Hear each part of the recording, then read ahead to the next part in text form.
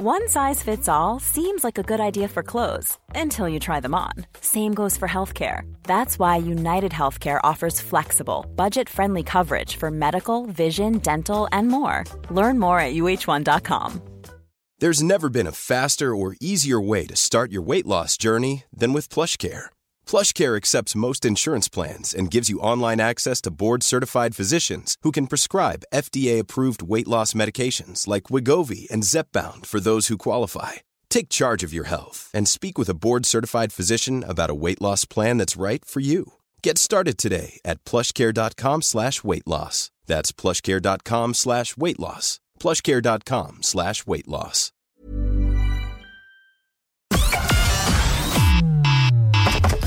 Connecting to the big show. In 3, 2, 1.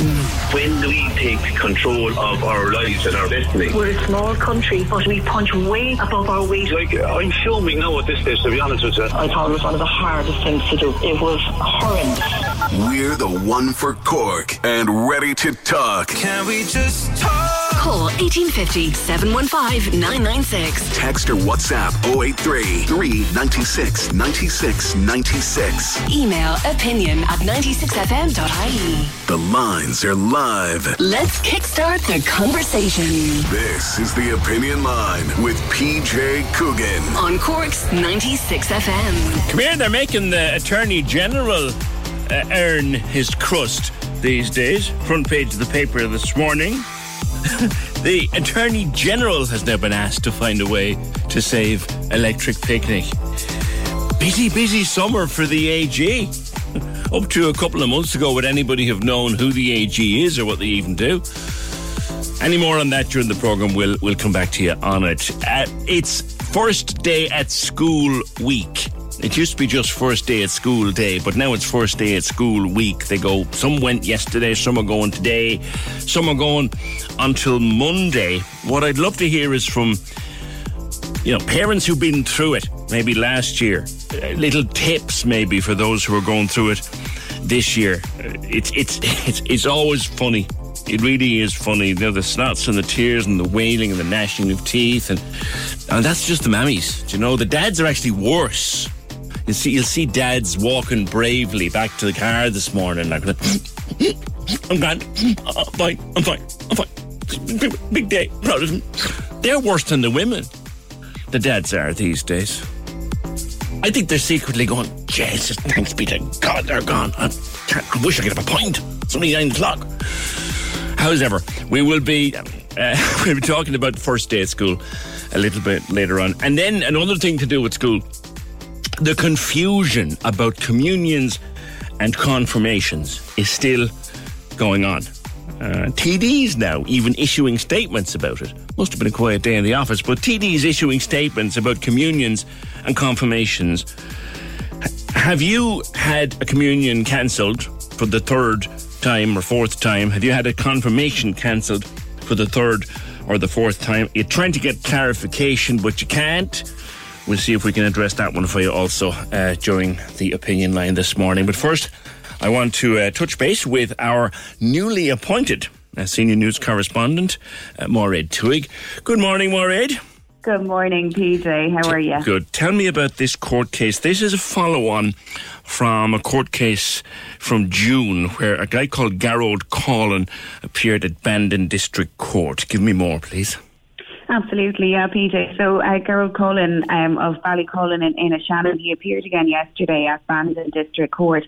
Now, he'd been previously charged of assault causing harm to his mother, but that was withdrawn yesterday by the state, and 2 new charges were put to him. So he's charged with the attempted murder of his mom, Mary Collin, at a house in Innishannon on Friday, June 4th last. He's also charged with intentionally or recklessly causing serious harm to Mary Collin. Now, he was formally arrested yesterday just before court, so court started just around 2 p.m. yesterday. He made no response or reply when he was charged and after he was formally arrested. Now, Judge James McNulty yesterday, he remanded him in custody to appear at the next earliest sitting of the Central Criminal Court in Dublin, and it'll be determined there, PJ, if he's fit to plead. Now, they couldn't set a date because obviously the sittings aren't underway yet, so it'll be at the next available earliest sitting of that. Now, what also was in court yesterday, PJ, was a High Court ruling from earlier this month, and it deemed that Garrod was being detained lawfully. Now, he was being held in custody in prison. Mm-hmm. They wanted a bed for him in the Central Mental Hospital, but that wasn't available.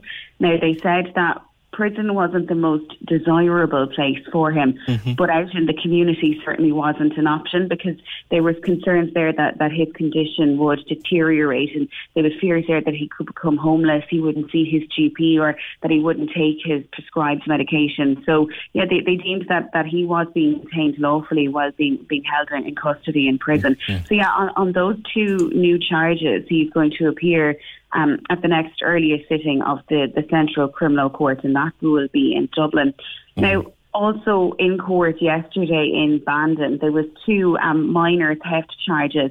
So it's alleged that he stole cans of alcohol and a bottle of gin in a supermarket in Dunmanway on May 28th and 29th last. So they were dealt with yesterday as well. Now, he's been remanded in custody to appear before the next sitting of Cork Circuit Criminal Court. They reckon September 2nd, because that's when the next session is going to start in the Circuit Criminal Court in Cork. So they're penciling in September 2nd, and it's in relation to those charges. Now, it will be a case as well to determine if he's fit to plea. So he was in court himself yesterday, and as I say, formally arrested. The initial charge was dropped by the state, and those two new serious charges of attempted murder of his mom and intentionally or recklessly causing serious harm to her were put to him. And as I say, he made no reply to either charge. Okay, and Judge McNulty would have referred him forward to the next sitting of the Central Criminal, and because I suppose for listeners, Murray, the calendar is still completely obstructed by COVID, so that's why they don't know when it'll sit next. Absolutely, and that's why they say, it'll be at the next, the soonest possible date that they can get it. Yeah, absolutely. Okay, all right, we'll follow up that one when it comes about. Thank you very much, Maureen Tuig, our senior news reporter on Cork's 96 FM. An adventure of a different kind. You could have lovely sunshine adventures yesterday. People were beaches and barbecues and trying out a bit of outside activity, hoping to get the last out of the summer.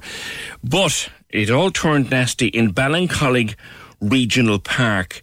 James, is Katie okay? She didn't get stung, no? Hi, PJ. Good morning. No, Katie was fine. In fairness, she was grand. We didn't get stung. Okay. What happened? I suppose we go out on a regular basis. So we were there yesterday, and our son was with us. So my wife decided she wanted to go home, so she dropped him back to Wilton where he lives. So myself and Katie and my two nieces stayed behind. We were just waiting for her to come back, and so we decided to walk down the fairy trail in the park, and we just walking down. And then we saw the commotion, screaming and shouting. I saw this guy screaming at his kids, and as I got close, and I realised there was a load of wasps around the kids. Right. So yeah. So he was shouting, so I said to the kids, come on, all run. So I told Katie to one of my two nieces. There was about 6 or 7 young kids there, and there were some parents. So we ran to the other end, but there's still some other kids with the parents, and the parents were getting stung as well. And they were trying to help the other kids. There was this one little girl, and she had her pants down, and her bum was showing, I'd say no more than 4, and she got stung in the bum, and she was running towards us. And this is the big thing for me, because Katie has a huge fear of wasps. As you know, Katie has an autism. Yes. And she has a huge fear. And I was trying to keep all the kids together because the parents were in the middle of the fairy trail. There was just kids loose everywhere. So I was just trying to herd them together, keep them together. So in fairness, she ran to the child, and before she got to her, the kid went back to her mother, and she came back to me. But that didn't dawn on me afterwards. I was like, Jesus, because the day before, we were at McDonald's and she was eating a burger and she threw it away because of a wasp and ran, Yeah. And then I was here, she's running into a swarm of them. I just thought it was amazing. And did they seem, James, aggressive or? Oh yeah, mental, because they swarmed around me when I was there too. When I was trying to help, and when we got there first, I saw one, and then all of a sudden they were like, do you know the way you see an ant on the floor? Yeah. And then all of a sudden you see loads of them. It was just like that. It was weird. And then the noise, you know, and they were very aggressive. And they were really, you know, I've never seen anything like that before, to be honest with you. Yeah, it sounds like they were defending a nest or something. You didn't see any evidence of nests or anything? No, I did. I did afterwards, because when the parents got down to us and they thanked us for holding on to the kids, there's this one little lad, I'd say he got stung about 5 times in the head, because he was holding his head with me and he was screaming. And I was trying to check his head, and I says, where did you get stung? And he just started pointing all over his head, you know. Yeah. Did anyone come to help, or so what could you do? No, there was a couple of people coming up asking what was happening, and I said there's a swarm up there that's attacking a lot of the children. And when the father came down to me, I'd say he was stung to pieces, because I could see in his arms, you know, because he was in the middle of it all this time. He didn't run. He was just trying to shelter some of the kids up there. Of course. So I asked him what happened. He was a foreign gentleman, and he says the ball in the nest, you know. And I was a bit confused what he was talking about. So we came back around towards the park. We were on the opposite side of the ferry trail. So I walked over to where it happened, because I could hear the wasps, and there was a football down inside where all the wasps were just swarming around. So I said, when the kids dropped the ball, probably went down to get it and upset them, you know. That's what I came up with myself, you know. Yeah, that sounds like the ball got kicked into their area and someone ran in after it, as is the most natural thing in the world, and all hell broke loose. And there was just the screaming and the kids, and it was just... Yeah, it was surreal, to be fair. No, you know, like I said, I've seen a lot of wasps around restaurants now in bins and stuff. You know, that kind of thing. This was just mad. This was mad, and there was just the noise. You know, it was crazy. You know. Yeah, about what time of the day was it, James? It was about 3:30, come up to 4 o'clock. Warm part of the day, so God. All right. Yeah. Frightening. And the other one worry you'd have in that circle, a wasp sting is never a nice thing to get, but that someone would have a flippin' anaphylactic reaction to it or something. Yeah, exactly. That's what my wife was saying. She said, because we were telling her going home, because she got the story about 7 times off Katie last night. It was a child, and the kid that got stung in the head was something that's actually dangerous. He got multiple stings in his head, you know. Mm-hmm. So I was just thinking about him, but I didn't hear no more about him anyway. But I presume they're okay, you know. I hope they're. We'd hope so. Someone may know. James, thank you for that. That's James Toomey from the Boys and Girls of Knocka Facebook page. Out for a walk, Ballincollig Regional Park. Swarm of wasps yesterday afternoon. Were you there? The little lad who got stung on the head a few times, we'd love to know, is he all right? Because the worst thing that can happen with these is someone will get an anaphylactic shock from multiple stings. I hate them. I haven't been stung by a wasp. Oh, God, it's a long time. I was stung by a wasp when I was playing golf. I was about 21 or 2, and I was out playing golf. I haven't been stung by a wasp since. I don't ever want to be stung by a wasp again. I flipping hate the things. There are those out there, activists and animal rights people, who nearly give them the flipping vote. But I would never want to see one again if it was too soon. Anyone out there in Ballincollig yesterday, spot that swarm of wasps. And particularly if that young lad that got stung a few times in the head, is he all right? And is there anything you can do? I don't suppose there is. Are there experts who can go in and find the nest and take it away or what? Because that's dangerous. Children are playing ball and running around there playing in the sunshine. That's dangerous. I wonder, is anything been done about that? 1850 715 996. Can we just talk? The Opinion Line on Cork's 96 FM. With McCarthy Insurance Group. Call them now for motor, home, business, farm, life and health insurance. See MIG.ie. Cork loves the arts. We do too. That's why we bring you the Arts House. Every Sunday on Cork's 96 FM. Who could have imagined, despite theatres and cinemas being closed, the Arts House would be as busy as ever? Maybe we can't send you for nights out, but each week we bring you the latest news from our vibrant and creative communities all around Cork. Whether it's tips for the best live gigs online, new initiatives from Cork's writers and musicians, or great ideas for sitting at home and exploring galleries in the virtual world, join Elmarie Maw and Conor Talon as we work to support and keep the arts alive in Cork. The Arts House. Sunday mornings 8 to 10 with Griffin's Potatoes, feeding Cork families with delicious Griffin's new season's queens. Find them on Facebook at Griffin's Potatoes. Cork's 96 FM. There's an important date today for public submissions for the new work to be done at Páirc Uí Chaoimh. Today is the closing date for submissions on the controversial new development of car parks on public land down by Croke Park. In June, I was speaking to BARA, the Ballintemple Residents Association, Ballintemple and Area Residents Association, speaking to Colm O'Leary from BARA, and he went through with me back in June some of the objections that they have to the development of 2 car parks down near Park Equeve. Hello, I'm Dave from... Sorry about that, here we go. Park Equeve want to further develop car parking facilities at Park Equeve to the east and west of the 4G pitch that is in place at the moment. I suppose our problem as local residents is that area is highly used. Was before the vaccination centre came up anyway, as a local amenity for kids. There's very little open spaces here for kids to play soccer, football, stuff like that, tag. And it was in use every day by multiple families, always different people showing up, great atmosphere down there, and we don't want to lose that local amenity. Now, there's a wonderful park currently being developed. I drive past it frequently. It's going to be remarkable when it's done. So won't there be play areas in there for kids? There'll be additional play areas in there, absolutely, but there's over 1,000 units being developed at the Marquee site in the next couple of years, probably next 5 years. There's going to be a huge requirement for more open spaces, and we put forward the case that we need more spaces rather than less. We need open spaces for everyone to enjoy it. As per the Marina Park Development Plan, which was approved by the council and all executives multiple years ago, this is a part of that. Multiple open spaces for people to enjoy. Okay, that's Colm O'Brien from the Ballintemple Area Residents Association talking to me in June about their problems with the proposed development of those 2 car parks. The closing date for submissions is today. Michael O'Flynn, developer Michael O'Flynn, is also director of Park Equeve. Michael, good morning to you. Good morning, PJ. Critics have said that this is another land grab by the GAA. Okay, it's time to nail this one. It is not a land grab. This is anything but a land grab.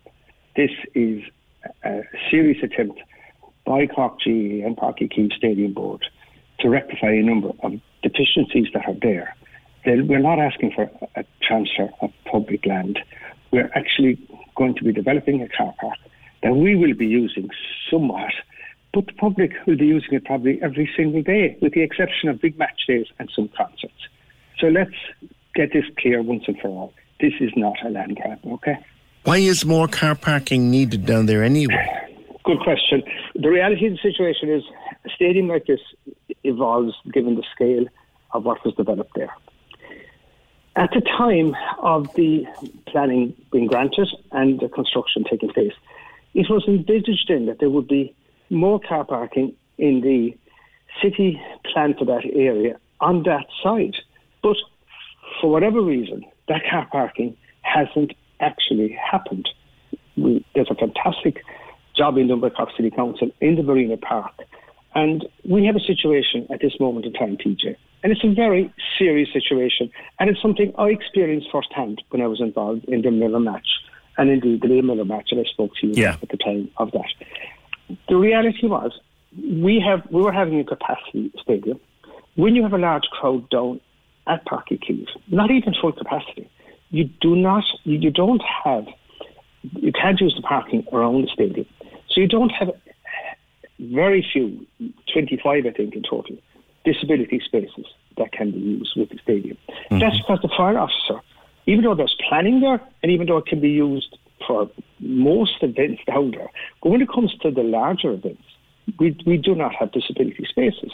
And that gap has been plugged by local landowners, including on the Marquee site and now owned by Glenveigh, and others have provided that temporary measure. So we have a situation at this moment in time, and it's not a good situation. That we have over 100 disability seats in the stadium. Yes. And we cannot provide those people with a parking space adjacent. Look, might the time to have been thinking about that, Michael? Might that have been the time when you were designing the stadium, as in putting that number of disabilities and have adequate parking for those people?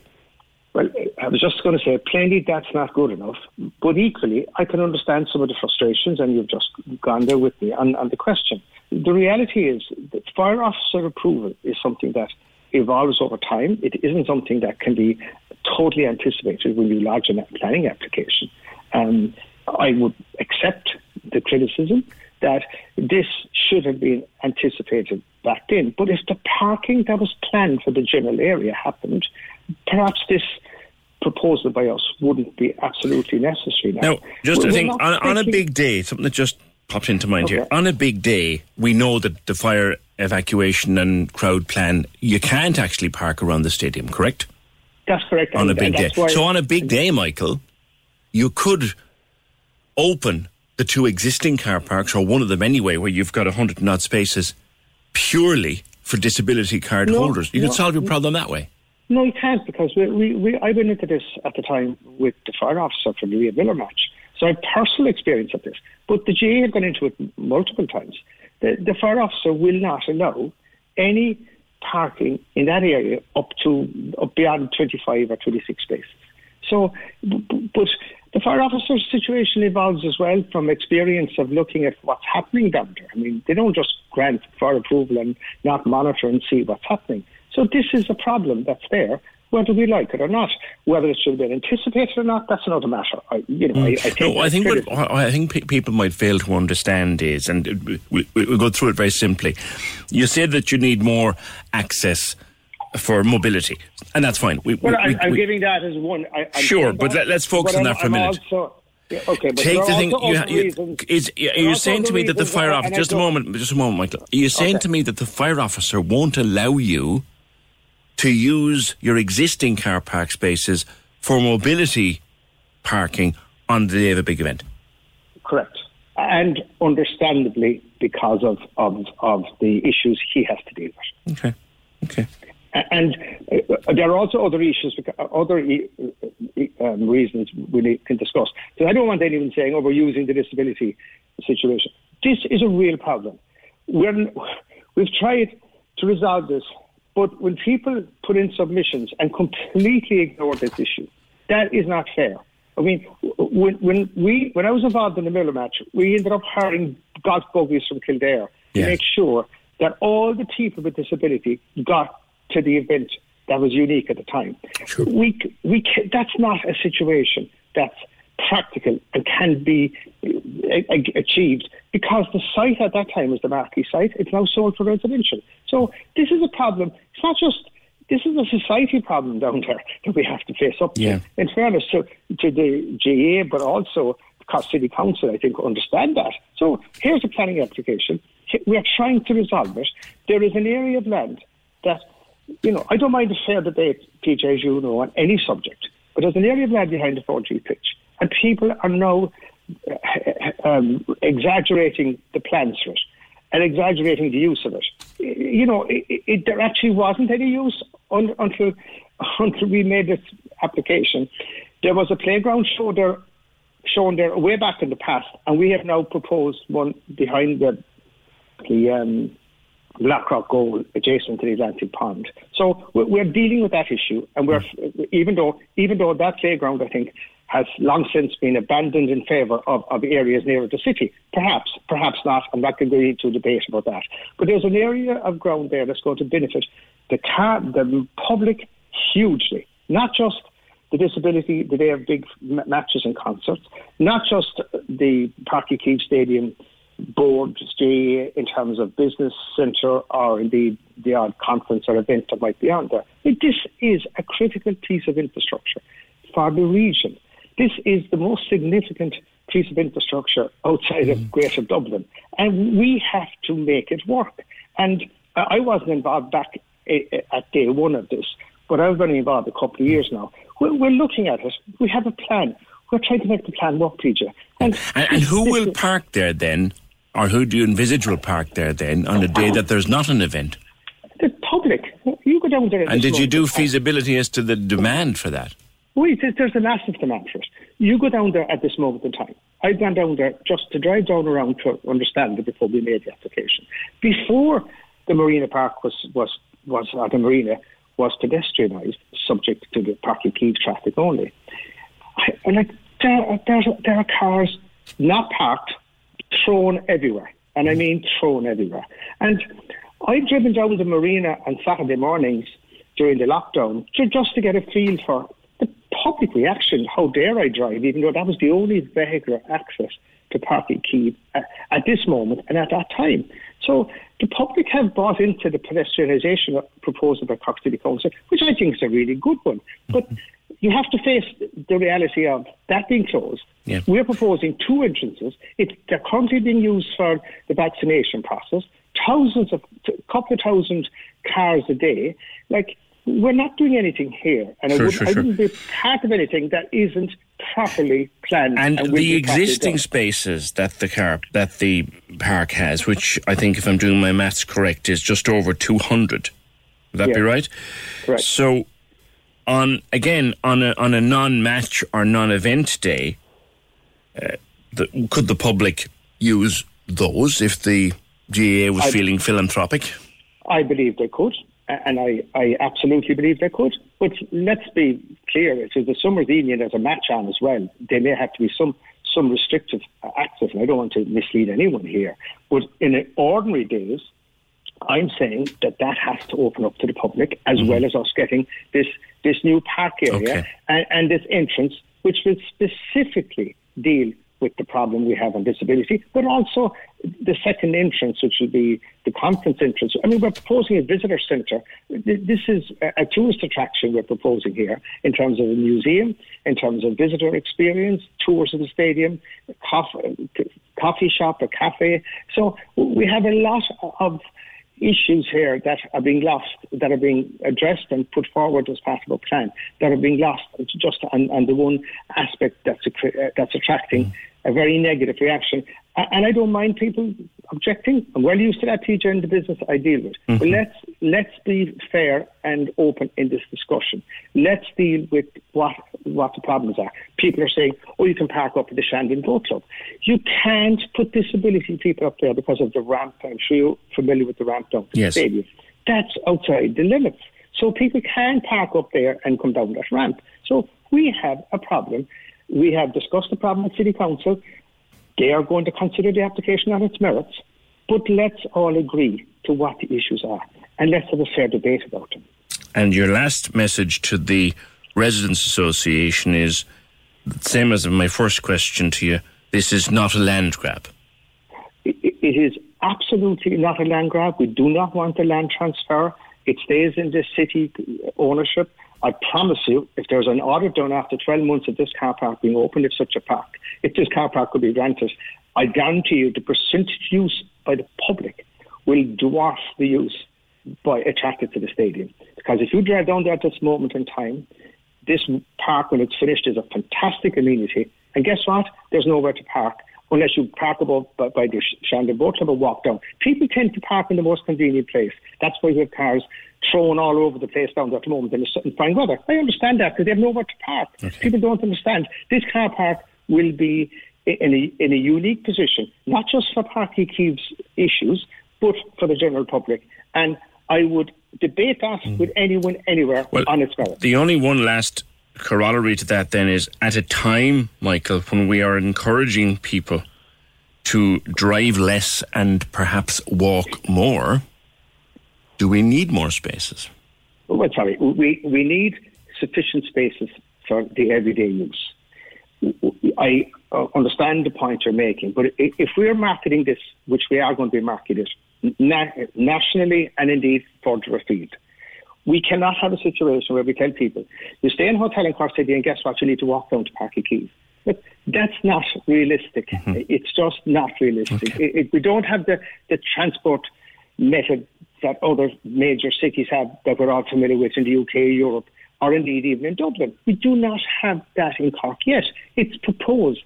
But if we want to successfully develop this stadium and deal with the situation, we have some debt, we have a business plan, we have to have appropriate parking for the kind of uses that are going to make the stadium work. And this stadium is not just a GA asset. This is a Cork asset. This is a regional asset that we should be all trying to make work better. All right, Michael, we shall speak again. Michael O'Flynn, developer Michael O'Flynn, Director of Páirc Uí Chaoimh, on that controversial new plan.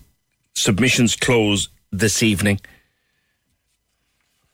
It is what it is. It'll work out as it works out. Can we just talk?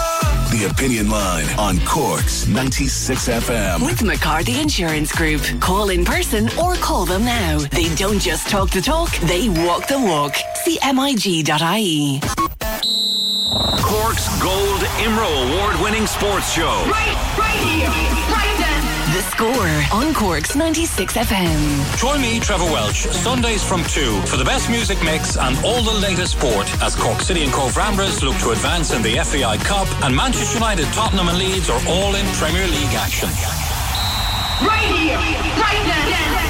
Join Trevor Welch for The Score this Sunday from 2 p.m. With Firebird Heating Solutions. If you're building, think of the Firebird air source heat pump with underfloor heating and heat recovery. See firebird.ie. Right here, right then. On Cork's 96 FM. Asked you about communions and confirmations and whether they're going ahead and whether they're being cancelled and the amount of confusion that remains out there. Margaret says, my grandson's going into 4th class in Ballincollig, still hasn't made his first Holy Communion. It's been cancelled a number of times. Wow. I'm assuming in that case he would have been doing it maybe last May, 12 months, and was supposed to, wow. Glasheen confirmations cancelled on the 15th of September. That's from Josephine. We will check up later on with the diocesan office to see what the story is. We know that Neffet have now said, and that's the latest update from Neffet, that pretty much everything should be lifted in the next 6 weeks with regard to restrictions. So whether that will include, I'm assuming it will include communions and confirmations. We are expecting a document on Wednesday, is it? Tuesday, Wednesday, after the cabinet meeting, and a speech from the Taoiseach, which will outline to us where we're going on many different fronts. But very anxious parents and kids around at the moment, because some of them have been cancelled 2, 3 and 4 times at this stage. We have dresses that were bought last May and have been grown out of, confirmation suits bought last year and have now been well and truly grown out of. Things have been cancelled multiple times. Money has been wasted because when you book something, you got to pay money. And people are very, very frustrated. So we'll try and clarify it later in the morning. First day at school. Some people were in yesterday. Some kiddies are going off today. Some kiddies are going off tomorrow. Some are waiting until Monday. It's a big, big day in their life and in the life of the parent. And I often wondered, when you see the pictures of them tottering off up in their little uniform or their little tracksuit with their little bag and their little lunchbox, and they're going off into school, who's more stressed? Is it the child or mammy or daddy or the teacher, wondering what kind of tearaways are coming into her for the first time now, or into him for the first time now? Sandra O'Mara is the coordinator of the Cork City Council, including delivery of the Incredible Years programme. Long title, Sandra. Good morning to you. Morning, how are you? Good. It's a stressful time, but for whom in particular would you think? I think well, as a parent myself, I would say, we probably are most stressed, and then the kids can pick up on it. And one of the things I would always say to parents is, breathing is free. And I would always, even myself, a few deep breaths now before they go back in the morning, ground myself, get myself up that little bit earlier so I'm ready, so then that I'm not rushing, so that they, the kids then are calm and everything's calm in the house. Do you know what I mean? What are you worrying about? I suppose, looking back to my own kids' first day, you're worrying about, will they be okay? Will there be tears? Will the teacher mind them? These are all very normal questions that, as a parent, you're handing your child over to somebody. And what I would say is, the teachers will absolutely mind them. They will manage any tears or any worries. And 9 times out of 10, they'll be absolutely fine, So it's about you being confident yourself when you I suppose, bring them into the school and, you know, Mummy will see you later. You're going to have a great day with Miss Murphy and you're going to be doing your painting or whatever. And then you smile and off you go. But obviously it's a little bit different now with COVID. You know, you would have been in the classroom with them and there would have been a bit of a handing over period. So some of the tips that I would be saying for people that are starting, you know, talk about the school and talk about what's going to happen in the morning. So, you know, we'll be coming up to the door, Miss Murphy will be meeting us and you're going to go in with your class because the school will have given you that information. So you can let them know this is what will happen. And then Mummy or Daddy will be collecting you afterwards and I'll be outside and you greet them with the big smile and I'm so happy to see you. So it's letting them know what will happen, you know, because we all like to know what's going to happen. So when children know this is the sequence of events, it's very helpful for them. It's probably the first time since they were born that they've been away from you for more than an hour, unless they were being babysat or something. Yeah, and look, it's a big step. The first day in preschool and the first day in school, it is a big step, and it is about, I suppose, reassuring them and reassuring yourself. You'll have met the preschool, or you'll have chosen the school they're going to. You'll have had some sort of an open day. I know our local school brought the parents and the children in separately, you know, in the evening so they could see the classroom. So you'll have been in and you'll be able to kind of talk them through. You remember your classroom, you know, you remember your teacher, you remember the lovely paintings on the wall. You'll be doing all of that and staying calm. The other thing I would say as well is it's about getting a routine in. And I find in my house, and I would talk to parents about this, whiteboards or the stick-on blackboards where you can kind of draw pictures or write down, you know, in the morning we get dressed first and they can tick it off. They love that. You know, brushing my teeth, tick it off. And then as they've that done, then they know they're getting closer to heading out the door for school as well. And it's knowing what comes next. It's natural for mum and for dad to be worried and possibly a bit tearful. Don't let them see that. No, and that's why I always say breathing is free. I mean, if you can kind of ground yourself, few deep breaths, the same coming up to the school in the morning, few deep breaths, you know, big smiles, you know, you're going to have a great day. I'm so excited to hear about what you know, how your day went, and we'll go for a lovely orange juice afterwards. You can tell me all about it and, you know, hand them over and try and hand them over as quickly as you can. Don't hang around. Do you know what I mean? So hand them over to the teacher and see you later, big smiles, and away you go. How long do you reckon it takes for them to settle? Sometimes they settle in 10 minutes and sometimes they don't settle for a day or two. How long is it before parents settle though? I think once the kids are settled, to be honest, the mums and dads will settle, you know. I think if you've handed your child over to a childminder previously, you'll be used to the fact that maybe, you know, the first few days it takes a while for the child to get used to the new routine, you to get used to the new routine, and it will be the same here. And also we have to remember everybody's going to be tired the first week or two back. You know, we've had the summer off, maybe bedtimes have been a bit later or the routine is changing. So it's really about being gentle on all of ourselves. You know, don't put too much pressure on yourself. Allow the routine to sink in. But usually most kids they'll skip in now, you know, quite happily because they'll have done preschool before, or they may have been in creche, or they may have been with a childminder. But it's just about giving yourself the time to allow it all to settle. And it will take a week or two to get that routine up and running and get used to, you know, there'll be homework, there'll be different things to have to be done, even collecting after school. All of that's a new add-on to what would be your routine. I know it's probably a bit late now because they're actually going this day or tomorrow or Monday. Should you put on the little uniform for a day or for an hour beforehand to get them comfortable in it? Because it's the first time in their lives that I've had to dress formally for anything. I would try it on. I would try it on for a number of reasons. First of all, so they can see themselves, and you can say, look how amazing you look in your uniform, and, you know, but also practicing. So, you know, for the junior infants, practicing if they're, you know, the pants for the boys where we pull up and down anyway, just make sure, you know, that they're able to do all of that so that they can be as independent as possible in the classroom, that they know how to put their jacket on and take it off. The same with putting the bag on the back and taking it off. I would practice, you know, you can take a few pictures and tell them how brilliant they are for doing it. So I would do that. Come here, is it time, Sandra? Just a separate thought of mine. Is it time to look at the whole uniform thing anyway? I mean, isn't it just ridiculous to be putting little 5-year-olds into uniforms? I know a lot of schools are just doing the tracksuits now for juniors and senior infants, and I think that's a great idea. It's easier, they're easier to keep clean. But on the other side, I suppose I have 3 school-going kids. They all wear uniforms, and it does take away from the fact that there's nobody looking at who has what clothes. So it takes that pressure away. There's pros and cons, isn't there? How many years have we discussed that one? Sandra, thank you very much. Sandra O'Mara, the Rapid Coordinator of Cork City Council, including delivery of the Incredible Years programme. It's a busy and a stressful couple of days.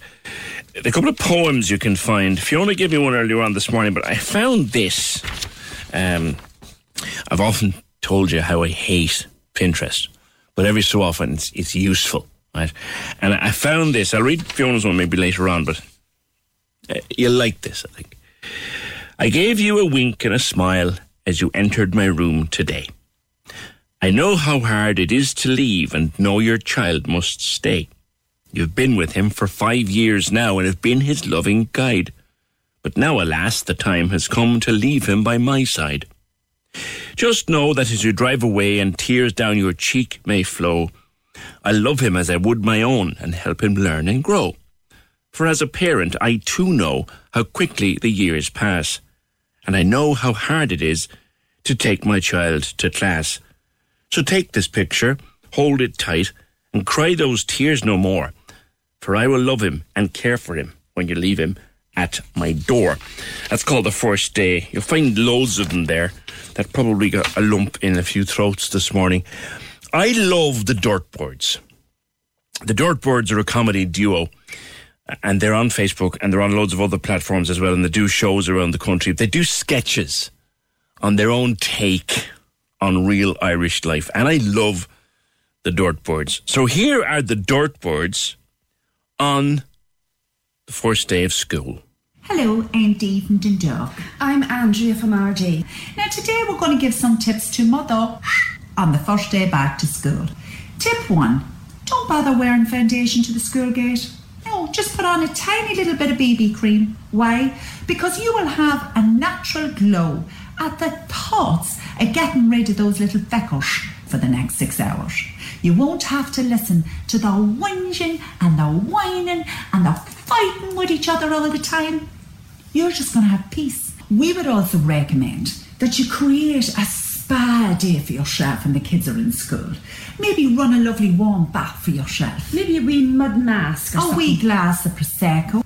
We would say, most importantly, to enjoy the time that you have, because unfortunately it won't be long till they're in your face, wrecking your head all over again. Now, I don't know which side of the discussion you're on. Are you on the side of the lovely poems, or are you on the side of the Dirtbirds when they're starting school? The first day is so exciting as we welcome all things new, but it can be a day of stress and uneasy feelings too. For all this time you've loved your child and been his loving guide. Now it's time to walk away and leave him at my side. And as you drive away, be proud of how he's learned and grown, and know that I will care for him as if he were my own. Are you on that side? Or are you looking at the back of the fridge and looking at that bottle of Prosecco and going, oh, just one little glass? Can we just talk? The Opinion Line on Cork's 96 FM. With McCarthy Insurance Group. Call them now for motor, home, business, farm, life and health insurance. See MIG.ie. The Cork's 96 FM music panel gives you the power to pick our playlist. Click 96fm.ie now. 96fm.ie now. Take the 10-minute survey and you could win a €100 shopping voucher. The power to pick what we play. Pick what we play. Join the Cork's 96 FM music panel. Find the link on Instagram, Facebook and Twitter. Find the link on Instagram, Facebook and Twitter. Or see 96fm.ie. The lines are live. And we're ready to talk. Can we just talk? Call 1850 715 996. Text or WhatsApp 083 396 96 96. Email opinion@96fm.ie. The Opinion Line with PJ Coogan. On Cork's 96 FM. Do you know what I forgot at 9 o'clock? As a dog owner, I should be ashamed of myself. Today is International Dog Day. So it is. So pamper your pooch a little bit today. Give him a little bit of proper meat. Mind that old stuff in the tin. Give them a bit of proper meat today. And a little treat for them. Harry and Bella will get a little treat. Mind them two dogs live privileged lives anyway. They get treats every day. I live with someone who puts butter on dog biscuits to give them to the dogs. Do you know what I mean? She's soft on them. International Dog Day. Pamper your pooch a little bit today. Tim O'Connor on Twitter says there's a park and ride facility provided by the city. Let the GAA use that and comply with the existing planning first, like providing the bike parking they're meant to provide. A car park, he says, won't beat Limerick. A car park won't develop players to beat Limerick. A city park where kids can get active and develop baseline fitness, that will help develop players to beat Limerick, says Tim. Another Tim, though, Tim Brosnan, says, I think Michael O'Flynn and the GAA are right on this one. Parking is needed close to Páirc Uí Chaoimh. It's needed in the big match days and concert days, but also for the wider public who will be visiting the new parks from the wider city and the county. The payback is public parking for all. The land is not transferring. And Senator Jerry Buttimer on Twitter says, good interview by Michael O'Flynn. Time for a balanced debate on Páirc Uí Chaoimh. City Council need to successfully develop it with GAA. It'll be a Cork asset. Closing date for submissions is today at 5 o'clock, which is why we touched on it this morning. 1850 715 996. Could you be addicted to your phone? Could you be? I would safely say half the world these days is addicted to its phone. Like, here's 5 questions for you, okay? Is your phone your constant companion in the bathroom? Do you get anxious when you forget your phone? Do you scroll mindlessly, losing hours out of the week? Do you check your phone in the middle of the night? Do you text walk? 1, 2, 3, 4, 5 questions. If you can answer yes to any or all of those, I guess you're exactly that. You're addicted to your phone. Dr. Clodagh Campbell, good morning to you. Good morning. How are you doing? Good. The wellness psychologist, Dr. Clodagh Campbell. I think definitely I would plead guilty on a couple of them. Oh, well, I would plead guilty on a couple of them myself. You know, I think that, as you said, most of us are on our phones constantly these days, aren't we? Mm. Well, it's where I get my newspapers in the morning. It's where I check in with my crew first thing in the morning. So it's both a work device for me. It's where I read. It's an essential part. So can you be addicted to something that's essential? I think yes. You know, technology creators want us to stay on our phones and want us to stay on our, iPads and all the rest for as long as possible, and they want us to constantly want the newest models. So they're creating a world where everything is at our fingertips because it's, financially success. It's making millions of money for them. So we're on our phones all the time, and it's become this way of life that we don't even really think about anymore, do we? There's lots of people, as you said, that read the news on their phones out of convenience. There's lots of people that do their work emails on their phones. There's lots of people. I check, my little girl is in creche, I check how she's doing throughout the day on my phone. So my phone is constantly in my hand. And I imagine lots of people listening would say the same. And there's lots of times that I check my phone that I really shouldn't. If I'm in the middle of having a conversation with somebody and my phone flashes, I will glance to see what it is a lot of the time. Or, there's lots of people that, might be in the car and the phone flashes and, they'd probably be lying to themselves if they didn't say that they will glance over at it. So lots of us are checking our phones when we probably shouldn't as well. Mm-hmm. So, yeah, we are addicted. Do you find yourself checking your phone at a time when there's absolutely no prospect that anyone is messaging you at all? Yes, yeah.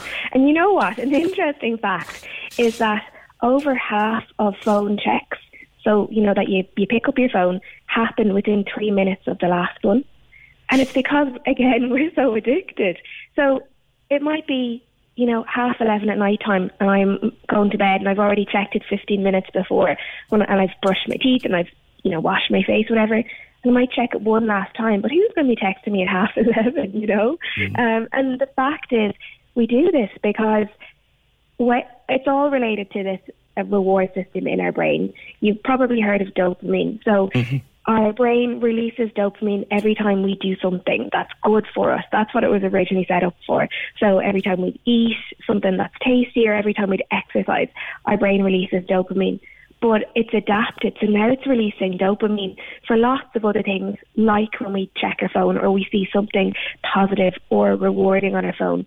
So every time we get a text message, every time we're on social media and our post gets a like or a comment, dopamine is released in our brain, and that feels really positive. And every time our brain releases dopamine, it seeks out more of it. So the more we release, the more we want. And that's why we're constantly checking the phones, checking our social media, seeing what's going on when the screen flashes. FOMO. Yeah, that's it. Exactly. You know, or not even FOMO. There's a kind of a thing now where messaging is so instant that the minute you see, particularly with WhatsApp, say, the 2 blue ticks on the WhatsApp, you're there going, okay, answer me. You've seen it. You've read it. Answer me. Answer me. Like, we've lost all patience. And I speak as convicted, Your Honour. Do you know what I mean? We all do it. But it's not actually good for us, though, is it, Clodagh? No, it's not. And we're so reliant on our phones and so addicted to our phones that we miss out on the world around us. You know, in those original posts that I shared on my Instagram, I was saying I have 2 little girls. The amount of time that they're vying for my attention, my head is stuck in my phone. Or the amount of times that I'm walking down the street or walking, you know, by something beautiful, and my head is stuck in the phone, and I'm missing out on the world around me. And so many of us are that way, you know.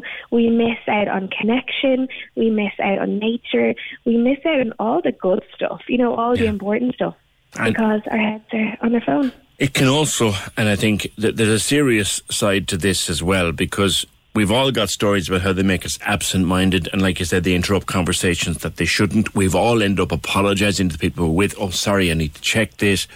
But it can, and you mentioned the dopamine, it can and it does become a real, actual addiction in some people. Yeah, and as well as being addiction, you know, phone use is also linked to things like depression, anxiety, stress. So it can cause a huge problem. And the thing I want to say is there might be people listening and they might feel like, oh God, as you said, guilty as charged. This conversation isn't to make people feel bad about themselves. It's just to say we all do it. And just to have a think. You know, sometimes I need to remind myself, and I'm a psychologist, you know, do I want to do this? Do I want to continue checking my phone at 11:30 at night? And do I want to sleep with it by my pillow? Do I want to miss out on the connection with my little girls? And I do. You know, I'm saying that loud and clear. I do. And I know myself that just like lots of other people, that I probably need to decrease my phone use as well. The other thing is true. I read this years ago and watched a piece on a documentary about it on my phone. That the light behind the screen in modern smartphones, that actually triggers dopamine itself. Oh, that's interesting. I didn't know that. And you know, that reminds me as well of another thing. Phone use really impacts our sleep too. You know, we're on our phones up to the minute that we're going to bed, and then we wonder why we find it hard to switch off at night time. So it links to a whole lot of things that cause problems for us. So how can we maybe stay away from our phone for a while now and again, and just, can you have rules and regulations, and if you have them, can you follow them? Good question. So I suppose the first thing to consider is this a difficulty for me? Do I use my phone too much? And if so, do I actually want to change it? If the answer is yes and yes, then it's about making really small changes, because we know that if you kind of go hell for leather and if you try to make too many changes too quickly, you're not going to be successful. So it's about making really small changes when you're ready to do so. So for example, if you're guilty of checking your phone within the first 5 minutes of waking up, like 69% of people are, it's about thinking, okay, well, maybe I won't check it straight away. I might go to the loo first, or I might say hello to my family first, or I might leave it for 10 minutes even. So making small changes. Or, for example, leaving it outside your bedroom at night time. Having your bedroom kind of a phone-free zone, that would be really good. Kind of goal to aim for, but getting there really, really slowly. Another good way could be to take time off your phone, consciously design periods of time where you're not on it. So, on a Saturday morning for a couple of hours, read the paper, have a coffee, play with the kids, and lock your phone, or even just put your phone in another room. Read an actual paper. Yeah, exactly. Because, if people ask themselves, what do they really enjoy? What brings them joy? It's probably the feel of the paper in their hand, having a slow, leisurely read of it over croissants and coffee. It's not like scrolling through it, on the Lewis on your way into work. So you have periods of time away from your phone. Sometimes what I do, and it works really well, is I'll give my phone to my husband and say to him, hide that now for the day. I don't want to know where it is, because then I'm not tempted to go looking for it, if something pops into my head. Another way we can reduce our phone use is to take away the apps, so take away Instagram, take away Facebook, so that they're not on our phone screen and it's not really convenient for us to go into it. So you have to actually go into Safari, you have to search for it, and that means that we'll mindlessly scroll less. I know I'm a devil for picking up my phone, going into Instagram, and before I know it, it's 20 minutes later, and I've just been mindlessly scrolling. You get the screen time report once a week and you go, you're joking me, that's got to be wrong. Yeah, I know. It's shocking, isn't it? And that's another tip.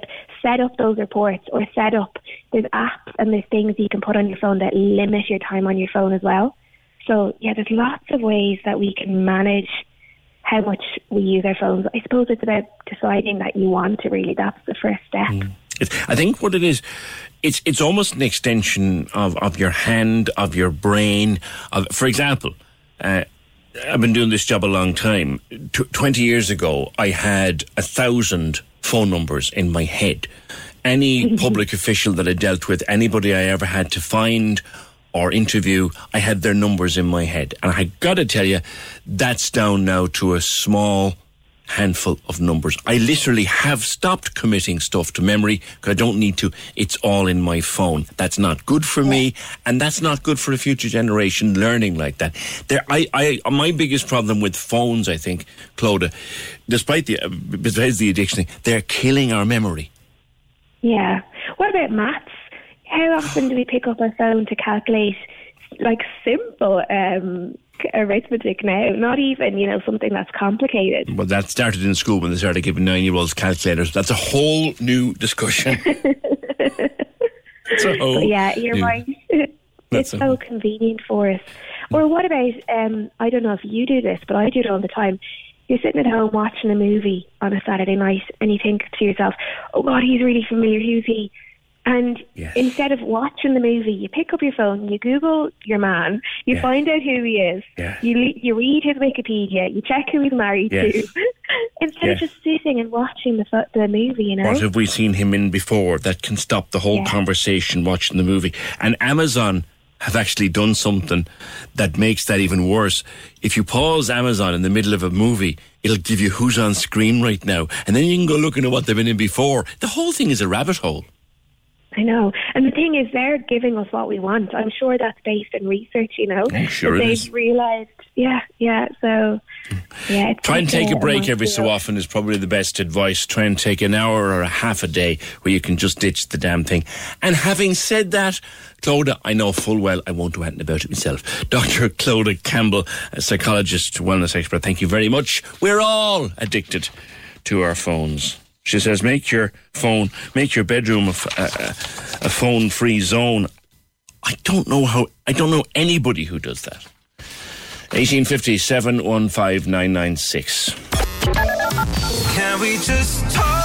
The Opinion Line on Cork's 96 FM. With McCarthy Insurance Group. Call in person or call them now. They don't just talk the talk, they walk the walk. See MIG.ie.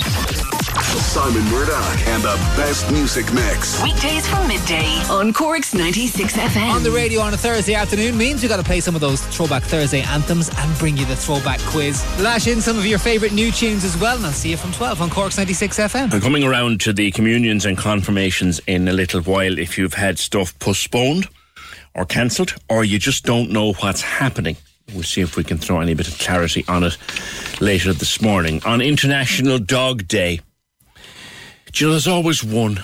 There is always one owl grouch who accidentally put salt in their tea this morning. Tomorrow is International Wild Pigeon Day. August 8th was International Cat Day. You see how crazy it gets if we start including animals in the days we mark? So what? We all need a bit of crazy. It's Dog Day today. It was Cat Day last week. It'll be Goldfish Day another day. You know, it'll be Hedgehog Day. Who cares? It's nice. Make yourself another cup of tea and this time put sugar in it. 1850 715 996. We all have heard the importance of discussing consent. It's been a topic for years now. I would say I first started talking about consent and discussing the concept of consent and the need for consent and the need to understand consent and the need to teach our youngsters about consent. It would be 5, maybe 6 years ago now. Yeah. Interesting concept happening at UCC as part of their bystander intervention program.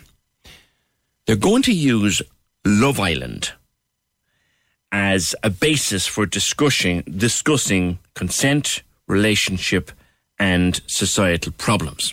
Tough topics, in other words. And consent would be one of them. You might have bad behaviour towards each other. The bystander programme it deals with all of these things. Maeve McTaggart and Alana Daly-Mulligan join me now. Maeve and Alana, good morning to you. Morning, PJ. How are you?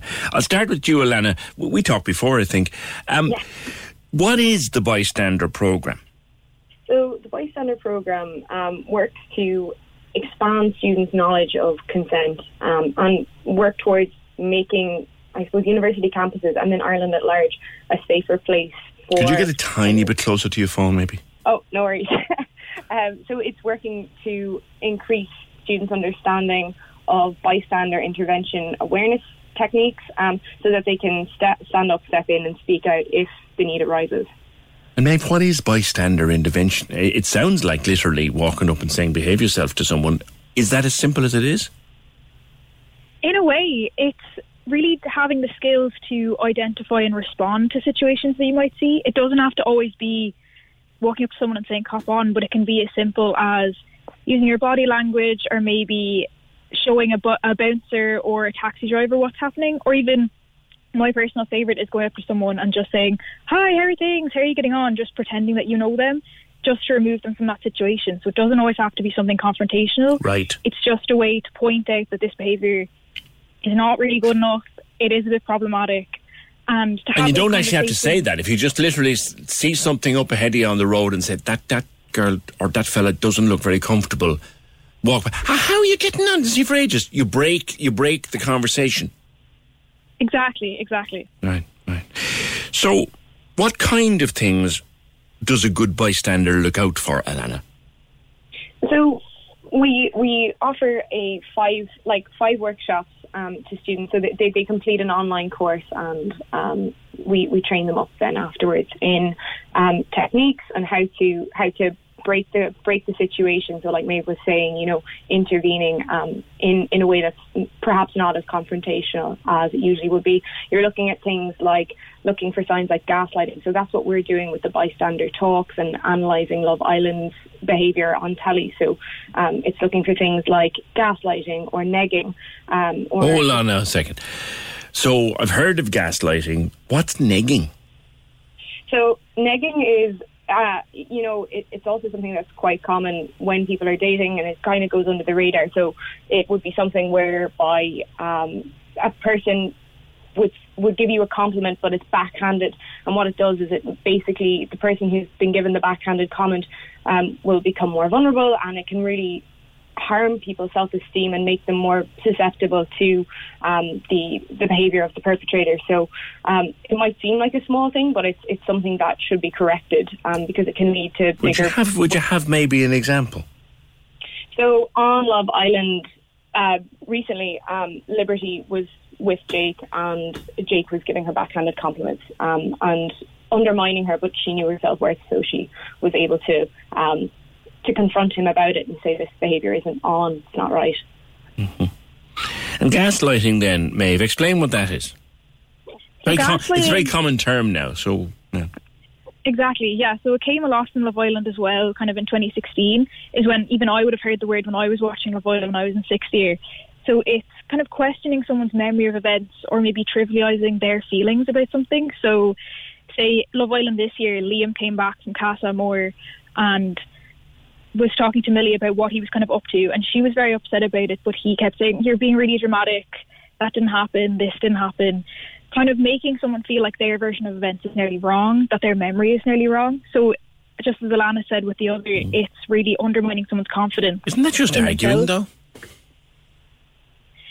It's kind of a bit more cynical than that, in a way that it's quite deliberate in a relationship, that it's quite toxic and it's affecting, I suppose.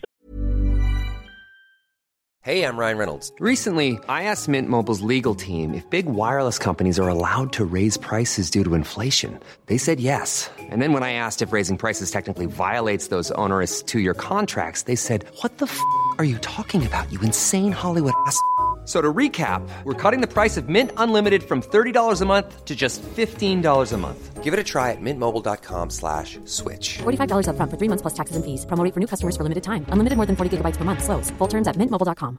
There's never been a faster or easier way to start your weight loss journey than with PlushCare.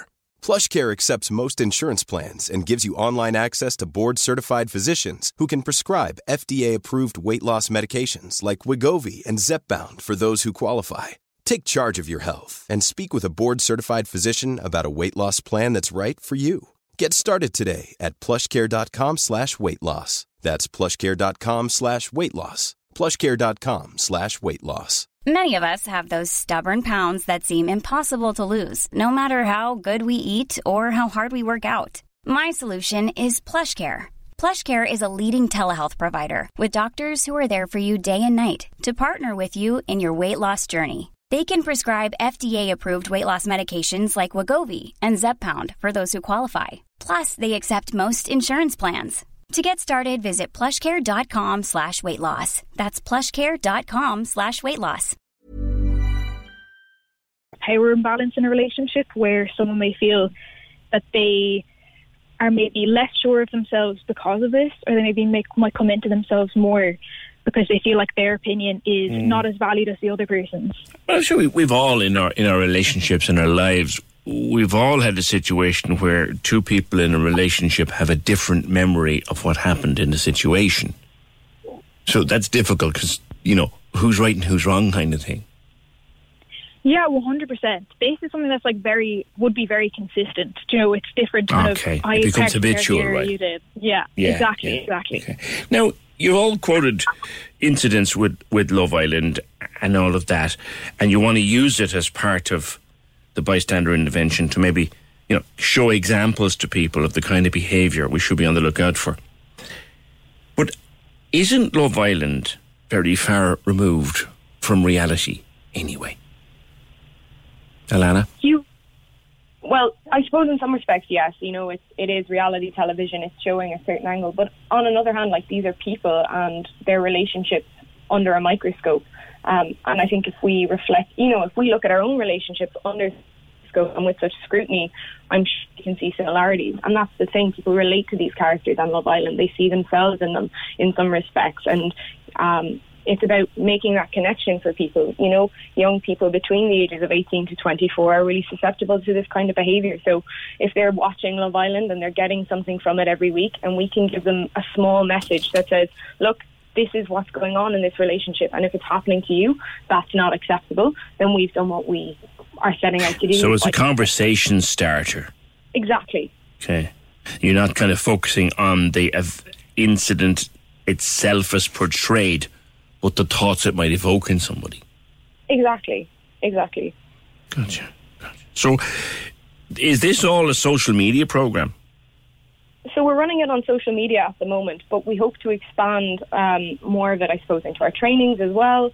And we love to get people involved. So, we're hoping to expand the content we're covering. And, Maeve might talk a little bit about that and some of the plans we have. Yeah, go ahead, Maeve. Yeah, so hopefully kind of using it as a conversation starter more, bring it into kind of movies, say like Promising Young Women or different reality TV shows, just to get people having the language to identify this behaviour even, as well as being able to then make an intervention because they can now recognise it. Because one of the biggest barriers to intervention is just someone simply not being able to recognise it as problematic and then not having the skills to make that intervention. See. So you're on Twitter and you're on Instagram at the moment, at Bystander Invention, is that right? At Bystander UCC. At Bystander UCC, okay. And can anybody get involved? Is there a cost involved? So it's free of charge for all students around the country at the moment. So we're rolling it out to all HEIs in the coming weeks. But if you're not in UCC or at university, we're doing a partnership with spunout.ie at the moment to provide training.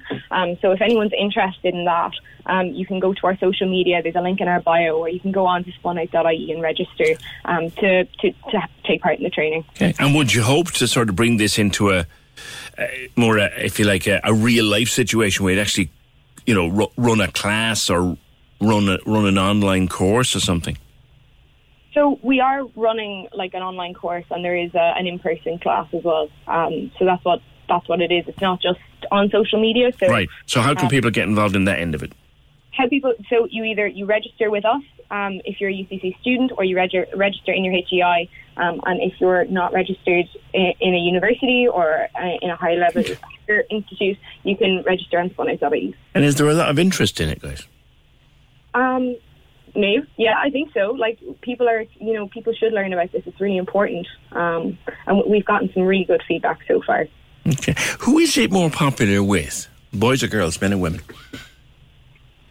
It's quite split evenly. I think there is a bit of a misconception that it's more for girls to call out, or maybe it's more girls that would be the victims of such things like this. But it is very evenly split, and it does really help people get rid of the kind of myths and misconceptions they would maybe have about. It's interesting, actually, that there's an even split. That's an interesting one. Yeah, it's very reassuring, I think. It's very welcoming that everyone is kind of willing to have this conversation, kind of no matter where they're coming from. Yeah. Okay. I never thought, and I never thought that Love Island would be ever remotely educational, but there you go. What did I know? Guys, thank you very much, and good luck with it. Maeve McTaggart and Alana Daly-Mulligan, UCC Bystander Intervention Programme. You'll find more on their social at Bystander UCC, or go to Spunout and you'll find the links there. 1857 15996. What did you know? A use for Love Island. An actual use for Love Island. Can we just talk? The Opinion Line on Cork's 96 FM. With McCarthy Insurance Group. Call them now for motor, home, business, farm, life and health insurance. See MIG.ie. Access all areas on Cork's 96 FM. Your guide to nightlife on Leeside. Hi, it's Michael here with an update on Cork's entertainment. Irish hip-hop star Nilo today announces a 1-year anniversary tour for his Choice Music nominated debut album, All the Leaves Are Falling. Tickets are now on sale for the Cork show coming up, which takes place on September the 8th at Cypress Avenue. Access all areas. Eddie Reader is perhaps Scotland's greatest living female voice, and in 2022 she celebrates her 40th year on stage. The 40 Years Live concert tour comes to the Everyman Theatre on Valentine's Day next, with tickets for the show on sale now. Access all areas. Feel free to let us know at Access All Areas if you have a show, play or exhibition coming up, or any live streaming events, by emailing us at aaa@96fm.ie. Access all areas. Your guide to nightlife on Leeside. On Cork's 96 FM. Right, we've been trying to connect for a few minutes to this, and hopefully the line will hold. Pauline, good morning. Good morning, PJ. How are you all? I'm good. Where are you in my lovely Mallorca? I'm in Alcudia, up north. Ah, one of my favourite places in the world. Oh, my favourite corner as well. Whereabouts are you? We're at Port End or the Hotel beach end? in Alcudia. Yeah. No, we're back. We're not near the beach end. But I have my mobility scooter, so I'm there in 5 minutes. Good for you. Good for you. And this is your first time on your own, is it? First time on my own. Yeah, it's very unusual. I couldn't bring my daughter due to COVID, and she's asthmatic, so it was safer to leave her home. Right. So my partner sent me away. Yeah. For 2 weeks on my own. Geez, I'm very nervous, PJ. Grand girl. But it's lovely. It was very strange for the first couple of days. I was a bit kind of fed up and didn't know many people in the hotel. Now I know all the staff. We go to the same hotel for 5 years. Yeah. So everyone has been fantastic. The staff have been brilliant. We've been having great fun. Yeah. Yeah. And what hotel is it, Pauline? It's called the Lagomonte, the Bellevue Lagomonte. I know it very well. I know that. It's my home away from home. Yeah, it's a brilliant spot. It's not the big Bellevue now, PJ. No, I know the one. It's the little one, the smaller one. Yeah, it's the smaller one. It's near it. Yeah, I know the one. Another one. Just mind the mosquitoes on the lake that ate the legs off you. But anyway, you have a little bit of a problem. I don't know if I need to see. My neighbours are Welsh, and she came to the balcony this morning. She said she just tested herself for COVID to get home. And I said, I don't need to get tested as far as I know. And she said, no, I think you need to get tested going home, so I'm not sure. I didn't want to cut 96 FM off my Google to go search on the government website. Oh, you're listening to us out there. Good for you. So I was listening to you. I have you on morning, noon and night. Good for you. So I was just hoping that you might know. I'm fully vaccinated. I have a COVID cert. Okay. But I'm still unsure if I need. So you got your vaccination. Is the cert on your phone or is it in a folded piece of paper? I have both. I have it on the phone and in paper. Okay. And when are you due to travel, Pauline? Monday. I flew home Monday morning. Yeah. Well, we've checked with a travel agent. You're okay. Oh, thank God. You don't need a test. According to a travel expert, you don't need a test because you have your cert. You're going EU to EU. You see, your Welsh friend is going out of the EU. Yeah. Do you see? Yeah. Brexit, sure, I forgot about that. Yeah. So I'm flying it, so I have an extra few bob in my pocket, Peter. You're good. I mean, if you wanted to, have an extra cocktail today. You can. If you wanted to double check, you know that if it's still there, that big pharmacy right in the centre of the main street there, they'll know. I'm right outside it. They'll tell you. They'll tell you for sure. They'll tell you for absolute sure. They've brilliant English in there. I know it very well. They've brilliant English in there, and they'll be able to tell you. But we've checked with the travel agent. You're okay, girl. You've got your cert, and you'll be fine. Lovely. Yeah. Come here, thanks. Put my mind at ease. Not at all. And come here, travelling on your own. They're on your own for a fortnight. Wait, I tell you now. You know, my daughter Emma. We were on with you there in 2019. She won the Red Cross Award. Yes, of course, the Carers Award. Yeah, you know who we are. Now I know who I am. For God's sake, Pauline, we're old pals. You're there on your own. I normally have her with me, so I'm lost.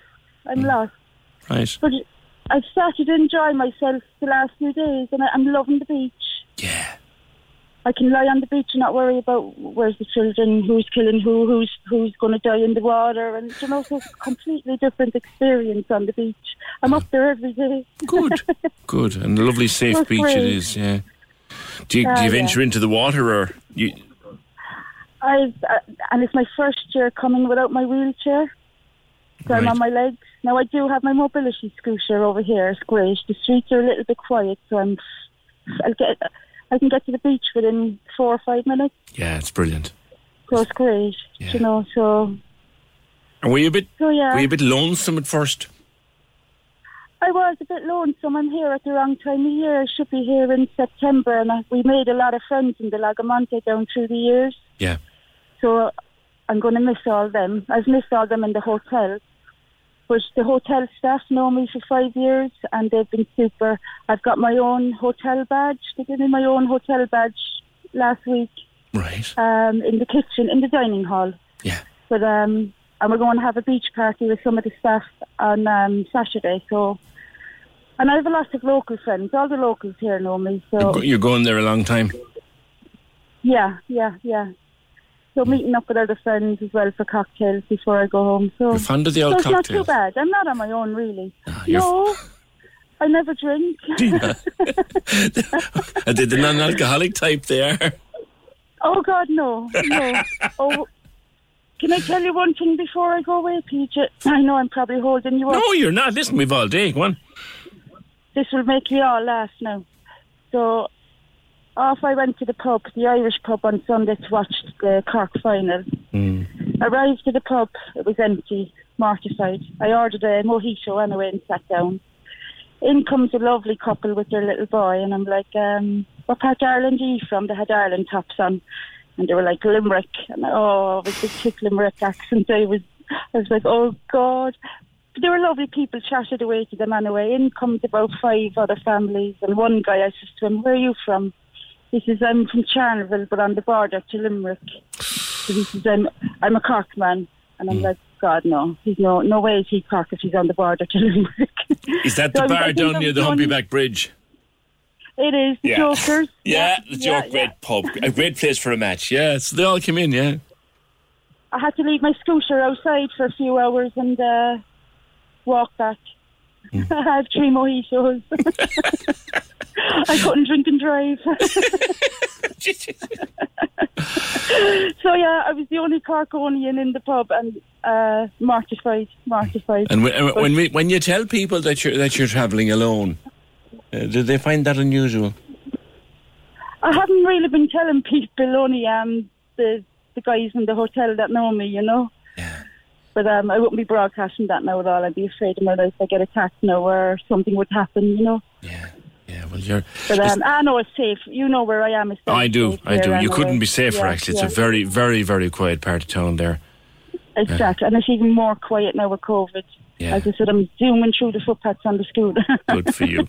Good for you. Well, listen, Pauline, enjoy it. It's one of my favourite places in the world. I love Alcudia. I've been there about 7 times. I absolutely love it, and really enjoy it. And you're dead safe coming back. You've got your cert. You've got everything else. You don't need a test.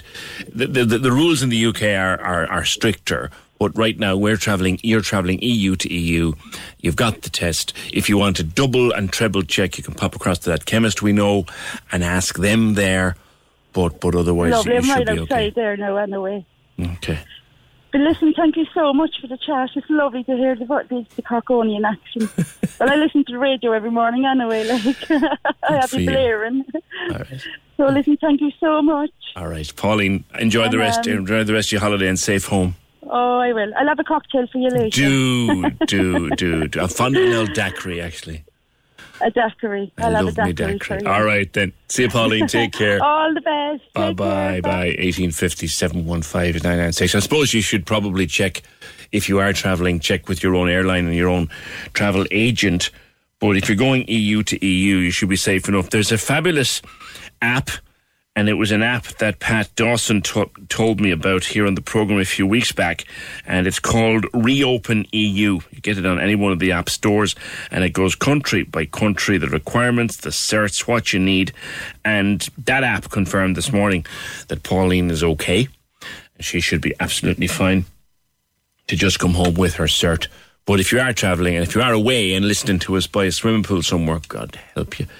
God bless you, you lucky thing. Just check with your travel agent and find out exactly what is the story. 1850 715 996. Right, let us look at the situation with regard to confirmations and communions, because hundreds of them were cancelled, rescheduled, then cancelled, rescheduled. Some of them went ahead last autumn. Some of them didn't go ahead yet. Some of them are heading into their 3rd or 4th cancellation.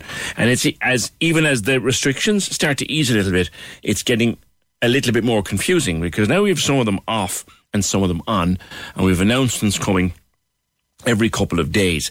So let us go and talk to Father Tom Hayes at the diocesan offices. Father Tom, good morning to you. Morning, PJ. Good to speak with you again, Tom. What is the situation? Has the diocese issued any instruction here? The instruction in the Diocese of Cork and Ross, PJ, I suppose, just to clarify for your listeners, your listenership is spanning 2 dioceses at least, possibly even a 3rd, I'm not sure. Mm-hmm. But so County Cork has bits of a couple of dioceses in it.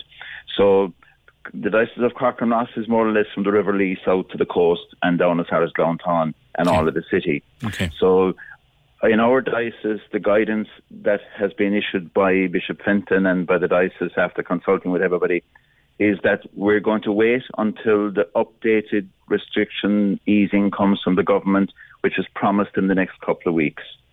And Bishop Fenton has asked parishes to not plan dates or schedules or events with gatherings of people in that intervening time. The second, I think, good practical reason for that is that in the next couple of days and for the next couple of weeks, all the schools are settling back in. And in a lot of the schools, including schools where I am myself in Enniskeane Parish, you know, the teachers have changed. So some of the schools, the teacher that had the First Communion class last year, that class has a different teacher now this year.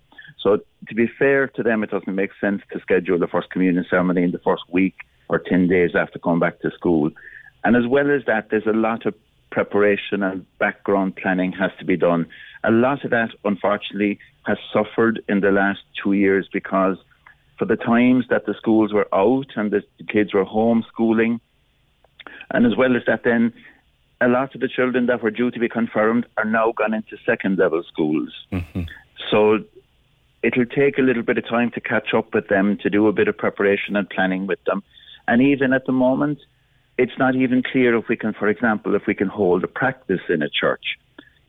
While, you know, the schools are very careful about not mixing classrooms and keeping the kids in separate pods and so on. Mm-hmm. So sometimes people think that this is easy. We can just put this on for an hour for a day and it's all done. There's a lot more background planning has to be done. Yes. So the children need to be brought to the church for a practice ceremony at least once. And at the moment, we're not allowed to bring a couple of classes and mix them in the church gathering. Because even in the big churches, it's only 50 people. Well, you can have pods of 50 in the bigger churches, but if you have a confirmation class with 30 children and you have to make room for their sponsor and at least the two parents, your numbers go up very quickly. Yes. So some of the parishes, probably the ones that are finding it hardest to get their heads around it are the parishes, you know, the small rural parishes where they have a very small number. Like, you know, there would be some schools would have 5 or 6 for First Communion in some of the rural parishes, and they're scratching their heads where they can't go ahead. I suppose the reason the Bishop is asking us all to do the same is to kind of keep a sense of unity, and also just to be fair to everybody. It doesn't make sense, as you were saying, for one small parish to go ahead and for another big parish like one of the suburbs around the city to have all their dates postponed. So we're asking people at the moment to hold calm for another couple of weeks, and with the help of God, please God, by early October, when the vaccination process is completed, and, you know, we'll hope then that we'll be back into a more normal time. Yeah. We'll still have some level of restrictions, no doubt. But well, according to the newspapers today, Father Tom, NPHET is saying that they hope, with the vaccination programme advancing as it is, that pretty much all restrictions as we know them could be gone by early to mid-October, which we'd all welcome that. But I think the key message from you today is that Bishop Gavin is going by what NPHET say and what the government says because as a result of the advice it gets from NPHET. So in other words, the official instructions from government are what Bishop Gavin is following. Yes, and of course, people know as well too, you know, yesterday we had 2,000 cases again. So having any kind of a gathering is still a risk. You know, no matter what the size, no matter how many people you're bringing together, any gathering now still has a risk. The virus is still active in the country. The NPHET were highlighting that yesterday at their conference. You know, there's 15,000 cases per week. That's a lot of people getting sick with this thing. Yeah. So we still have to be very careful. And we're also conscious that you might have, you know, a child and their parents in the church for a First Communion ceremony, and then they're taken from there out to a house to visit an elderly relative who may be vulnerable. And, you know, there's all kinds of reasons for us to just be careful. And I know people are very frustrated by it. And I know personally as well, a lot of parents have been in contact with me saying, you know, why can't we do this? Why can't we do that? Can we just not do this? And people put their plans in place 2 years ago, and now they're on a pause for so long. And people's patience is getting tested, to be fair. But I'd be confident that, if people hold tough for another month or so, all the signs are good that at that stage the government will allow us to go ahead and have those gatherings. Yeah. I think it looks like we'll still have social distance in church for a few months more. And we'll still have to have mask wearing in church, I think. But hopefully the other things will ease and people will feel safer as well. I think people's health and safety is paramount. And again, the key message from this conversation, Father Tom, and thank you for being with us, is that the Diocese of Cork and Ross, and we understand that you're speaking just and only about the Diocese of Cork and Ross, the decision there has been to go with the specific instructions of the day. It is. Okay. And that we'll, do our best to keep everybody safe. And when the schools are back in as well, it doesn't, to be fair to the schools and to the teachers, we need to give them a chance as well. Okay. All right. Thank you for being with us today. That's Father Tom Hayes, a spokesman for the Diocese of Cork and Ross. Compared to me, the Cork's 96 FM Back Garden Festival, sounding great. Had it on at home yesterday, streaming the biggest hits from your favourite festival stars with Harvey Norman and JBL, your specialist in sound all this summer. You can listen right now on the app or go to 96fm.ie. Actually, scratch the right now, wait until the programme's over, and then go to 96fm.ie. Can we just talk? The Opinion Line on Cork's 96 FM. With McCarthy Insurance Group. Call in person or call them now. They don't just talk the talk, they walk the walk. See MIG.ie. The lines are live. And we're ready to talk. Can we just talk? Call 1850 715 996. Text or WhatsApp 083 396 96 96. Email opinion@96fm.ie. The Opinion Line with PJ Coogan. On Cork's 96 FM. That's a reaction to my conversation with Pauline, who's currently on holiday in Alcudia in Mallorca, in a place I think many people know well. She was talking about going to watch the match in that wonderful pub down near the Humphrey Bridge in the middle of Alcudia. Jokers, I think they call it. Yeah, Kevin is jealous because he knows the pub and he knows the area. Oh, so do I, Kev, so do I. On the app then, Reopen EU, that's a great app. I downloaded it a few weeks ago when I heard about it. That was a lovely chat with Pauline. Enjoyed listening to her. A beautiful sunshine here in West Cork as well, says Josephine. Yeah, the beautiful sunshine, which is with us now. This is Thursday. Beautiful sunshine is with us until at least Monday. Saturday and Sunday look quite glorious for Cork over the weekend. I think we might catch up tomorrow if we can find time in his schedule. I declared last night that he's now the best forecaster on Twitter. That's Alan O'Reilly from Carlow Weather, who called this good spell.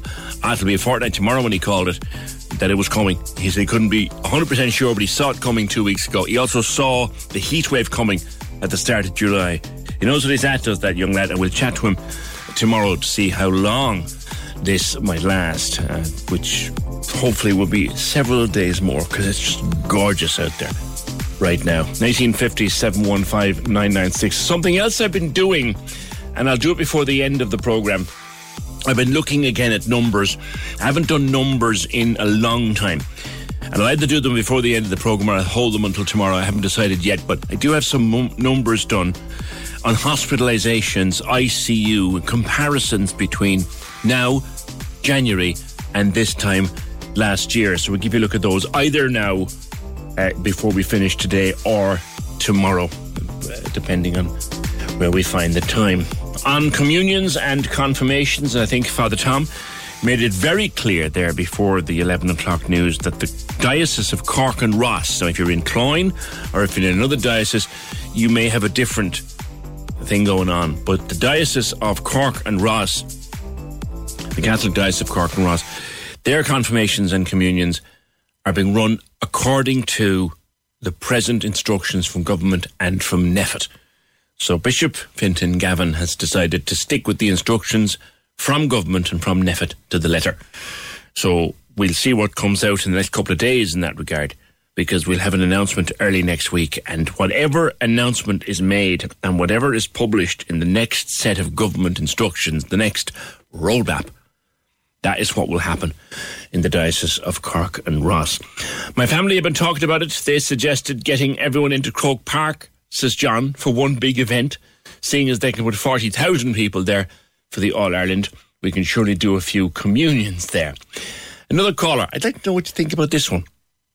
Let's be honest, it's not the sacrament people are worried about, it's the parties. And I have sympathy for them. I know it's a big, proud and lovely family reunion day, and I see the neighbours and the costumes and the outfits. They've no use now. But we're in a crisis. Someone just has to make decisions. Everything can't be debated to the last or nothing will get done. For the religious people, there are beautiful ways to receive the sacrament privately if they're concerned about their child not being in Communion Day. The priest will be sympathetic to that and facilitate it. Most of them are. You can get a child's first communion at any mass. So any child that missed their first communion in May or June or whenever they were supposed to be held, May, you can go to your local parish priest and the child can receive their first communion at mass next Sunday, if that's what you want to do. So that's the point the caller is making. 1850 715 996. Now, we've talked, I don't know how many times, about the importance of minding yourself through all of this. And thankfully, and I'd even felt a little spring in my step personally this week, not just because of the glorious sunshine back with us again, but the fact that we seem to be near the end of this damn thing. And it's been hard. It's been really hard at times. And there were days when, you know, you just want it all to be over. And there were days when you get really sick of listening to instructions and really sick and tired of being told, no, there's this going on, there's that going on. And it can get you. And it got to a lot of people. Some people more than most. More than others, rather. Susan Fitzgerald is a life coach. And you've come across a lot of people really have suffered, and you're stressing the importance, even now as we hopefully come to an end of it or come close to it, self-care. Good morning, Susan. Good morning, Peter. How are you? Yes, self-care, I suppose, like, it's kind of a multitude of things, really. But I suppose the one thing I wanted to stress at the start was self-care isn't selfishness. And often it can be this, it can get confused because it's like you're putting yourself first, which, to be fair, PJ, can be actually a little bit strange for some people to actually put themselves first. They think of others before everybody else. I think there's an Irish thing there, Susan. Oh, very much so. If you look after yourself, you're deemed to be selfish. Absolutely. And then the other side of it then is we've also become quite good at being a martyr. You know, and I'm, kind of, sure, I couldn't do that or I couldn't do this because that would be, you get used to that position of being, like the martyr type of thing. You can really smell the burning, as I have to say, you can smell the burning martyr for about a mile away, you know. Mm-hmm. So we tend to be, so I think self-care, basically, in a nutshell, what it is actually just checking in with yourself. And what I mean by that now is just taking a couple of seconds, in your day to say, how am I doing? Like you'd say to your friend, PJ, like, how are you getting on? And actually, the way we kind of go, how are you? And keep walking away, that you actually stay with yourself and just take a second to go, how am I doing? Yes. And being honest in your feeling, if you're feeling bad, that's okay. I think sometimes there's a lot of positivity going around, which I'm all for, don't get me wrong, but it can be very fruitless to be pushing yourself to being positive when you actually don't feel it at all. There was a feeling, the word we used here when we're talking about it repeatedly during the year is, even for those of us who've come through this relatively unscathed. Yes. There were days when it was awful, flat. Yeah. Yes. And you're sitting there looking out at the rain, particularly, going, this is crap. Exactly. And that's allowed. And that, it's about giving yourself permission. Now, that's again, we're talking about confusing things. It's not the same as wallowing. Like, there's something very freeing about actually saying, do you know what it is, Pap? like, and that's okay, rather than like, but I shouldn't really be saying that because I should be grateful for this, and this. Again, I'm all for gratitude, no more than yourself, but at the same time, you have to be real in what's going on in the here and now. And sometimes, you know, PJ, there are people that have gone through things no more than all of us, really, because we've all been in this pandemic, but some of us have experienced it. And it's not possible to be feeling positive. It's actually unhealthy if you're feeling positive when you're trying to be positive when you don't feel it. It's too much pressure. It becomes artificial. Yeah, and it's just a lot of pressure to be putting on yourself. It's one more stick to beat yourself with. So getting back to the self-care then, you can just make, like, just a question of, like, writing down one or two things that you can control, because it is really about controlling the uncontrollable, the things that you can control, you know? There are some things you can't control, i.e. the pandemic, really. Yeah, that's just it. It's an attitude of mind that we've had to learn. You know, try not to. It's a great piece of advice that a friend of mine gave me sort of early last summer. When it was just getting to me a bit, say it would have been maybe May, 12 months, it was getting to me a bit. The weather was rubbish, and I was going, and my friend said to me, stop relying, or try not to rely for your happiness on things you cannot control. Exactly. And one of the things you cannot control is this pandemic. Totally. You know, and it is about, like, you know, and that's like, there was a lot of platitudes then going around of like, oh my God, it's a chance to reinvent yourself and this and that, which... that drive you as mad as it drove me?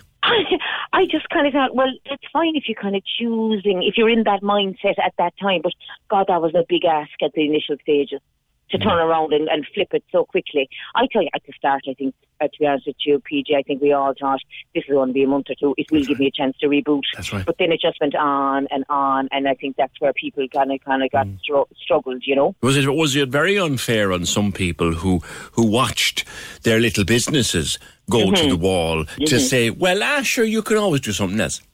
Yeah, exactly. And you know what? I wanted to touch on that then, leading it into grief. There's actually a grieving process going on for probably most of us, really, if I look at it in one way, because things aren't the way they used to be. No. So, and we ask ourselves every day, will they ever be again? Yeah, so there is a loss kind of like around, but I suppose rather than kind of getting stuck in it, it's about naming it at any given time. And there are a lot of people that are struggling with loss. They mightn't have named it as loss, you see, or grief, because it's not a physical loss, you know, which some people unfortunately have experienced as well. But when we lose something material, we kind of tend to not, I suppose, give ourselves again permission to feel that loss. And everyone's experience is as totally different and as important to them as yours is to you. Exactly. And I always say to compare is to despair. Because if you're comparing, oh my God, look at PJ there, he's actually in great health form, and I'm down in the dumps, oh my God, he's doing so much better than me. So don't be comparing yourself. And that's, again, why I said to you in the notes there about, like, come off social media after a while. Because, it's grand, it's very informative, but there's a lot of misguided stuff going out there too, so just mind yourself in it, you know. Well, there are days you pick up the social media and you wonder, God, I've got to get out of here. I've got to get away from this. And exactly. And, it's funny, it's kind of a little bit like roadkill, or, when you're in a restaurant and the waiter hands you down the plate, he says, mind the plates are hot. You still find yourself touching the plates, like. It's true. It's so true. So you kind of have to say, no, I'm not looking at it now for the next hour or two. So there is fierce merit in coming off of it. It really is in the detox of social media. And again, and it offers wonderful distraction too. So it's all about balance. Something that, and again, this is a personal thing. Two things that I learned to do, and I think I is take, even if it's only a half an hour of the day, switch out of everything. And I just turn on music or pick up a book that's got nothing. Switch. I don't care. I will look at it later. I actually don't care now. And the other thing too is take big joy from tiny things. Exactly. You know, a totally, and healthy distraction, like you're talking about that there, healthy distraction. Like it's kind of like going on to the music, just taking your mind away from it, because it'll be there long after us anyway. There'll be loads of feeds coming in on the social media, and definitely taking your time out from it is very, very important. Now, but, with a bit of luck, we'll have a normal enough life in, say, 6 months' time. Yes. But I guess what we've been through, Susan, and let's call it what it is. We've been through a trauma as a people. Yes. This is a trauma, and it's not too big a word and it's not too small a word. We have all been through a trauma as people. It could be a different level for me than it is for you and for somebody else. Yes. So we need to work back out of that trauma by practicing self-care and more besides. Yeah, and minding the triggers then. So sometimes when we hear, let's say, high numbers, now we can go, oh my God, that's it, now we're all back in lockdown and everything. But we can have to remember that their vaccination is going very well. So take out the positives when you hear things, because we can be triggered. Trauma is very much like, it can get triggered very easily when you've experienced something, you know. So take a breath then when you feel, oh my God, I'm listening to the numbers and my heart is racing and I'm feeling all anxious again. Step back then and go, but things are different now. You know, I'm vaccinated, or whatever, you know, like things aren't the same as they were, let's say, thanks be to God, 12 months ago or 18 months ago. Well, actually, I have numbers in front of me, which I'll be doing in a minute, and they're nothing like as bad as they were in January. Nothing. Yeah. And as well as that, look at the vaccination. Yes. So there are great things coming from, like it's, as I say, we've come through it. And when I say great things now, I don't mean to be minimising the experiences that some people have, have had as well. Again, but each person has experienced this pandemic uniquely to them. How important is it to talk to those around you? I think it's vital, to be honest with you, PJ, that we get support, because you need to be heard, and you need to be kind of or accept what you're feeling, and sometimes you can't do that on your own. And if you're feeling like it's going to have a bad day and come out of it, but if, like, when you know you need support, it's when it's just not moving. You feel like you're in mud all the time. So it is very, very important to reach out to the supports, and there are fantastic supports out there. Mm-hmm. You know, they're just, and when I say support, no, like, I'm not always talking about coaching or therapy. That might only be your best friend. It might only be a chat with someone. Like, and we are talking a chat, and you can be amazed, because we tend to withdraw. When we're feeling bad, we tend to withdraw, because we kind of feel we're a burden on society almost. And I suppose it's always important, because there's a negative voice in our heads that tells us we're bad. It's a kind of nearly a default position. Yeah. So sometimes you need someone to kind of say, you know, I'm here, and I'm genuinely here.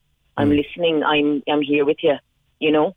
And so, as I say, that does not have to be anything. It can be as simple as a chat on the phone, like even what we're chatting here. It can be simple as that. Yeah. You know? And we talked as well during the last 6 months about a thing called toxic positivity. Yes, yeah. I know. Kind of get up and do something and breathe in the air. What if you can't? That is awful. Don't pretend. If it's crap, it's crap.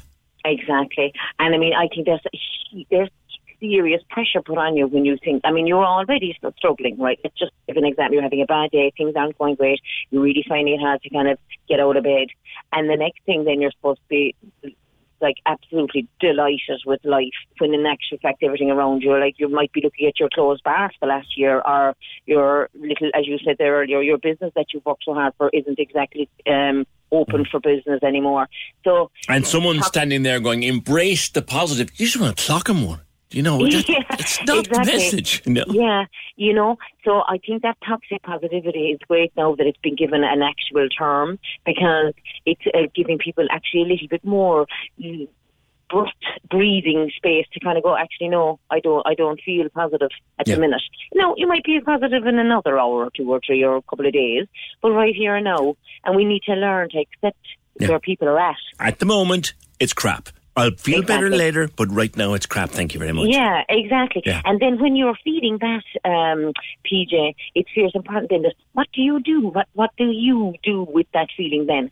Like, how do I mind myself And when I am what do feeling you do, crap? briefly? Well, when, like, and I am talking, simple things. Like, what is it that you like to, like, you listen to music. What is it that you like to, that gives you some bit of a lift? It could be as simple as a cup of tea with an extra spoon of sugar, Yeah. Something that it's not the time to go on a detox diet when you're feeling like that, because that's too harsh. Do you know what I mean? And I'm not saying either that you overindulge, but it's about a small bit of compassion with yourself. It's befriending yourself, actually, because I can tell you one thing. If you came up to me and said you were feeling crap, I'd say probably, as being Irish anyway, the first thing you'd say is, come on, look, we'll have an old cup of tea on the kettle. Yes. So it's about softening, just soften the voice in your head, just, really kind of talk nice to yourself. Be nice to yourself. It's allowed. Be nice. And it's not selfish. Susan, always good to chat. We are flying. It is great to hear you We again. can stay all day talking. Thank you very much. And we will another day. That's Susan Fitzgerald, life coach, on just getting out of this, as we may soon be able to say it's over. You know what? I do. I dream. There are nights when I wake up and I wonder, I start thinking about the script I will write some morning. I know I will write this script. A script that I will write some morning to tell you that it's over. God, I cannot wait for that morning. Can we just talk? The Opinion Line on Cork's 96 FM. With McCarthy Insurance Group. Call them now for motor, home, business, farm, life and health insurance. See MIG.ie. Casey and Ross in the morning. Weekdays, 6 to 9 a.m. On Cork's 96 FM. So are you happy now, Ross? The heat and the sunshine is gone and the rain that you love so much is back. I was standing out in the rain yesterday. Kissing in the rain. Looking up at the heavens. Oh my God, you've no idea how good this feels. Oh, a bit just went to my eyeball. We call you Rain Man then. Rain Man. I'm Tom Cruise. You're Rain Man. Hey, listen. You're more like Tom Cruise liner. Casey and Ross in the morning with no DC Cars Blackpool for Skoda in the city. A long-standing tradition in Cork. Open 24/7 at milldc.com. Cork's 96 FM. Now, we've been able to travel around our county since sometime in June, and then around our country for most of the summer, and internationally since the 19th of July. Pauline there was talking to me from Alcudia about an hour and a bit ago, and all very jealous of her.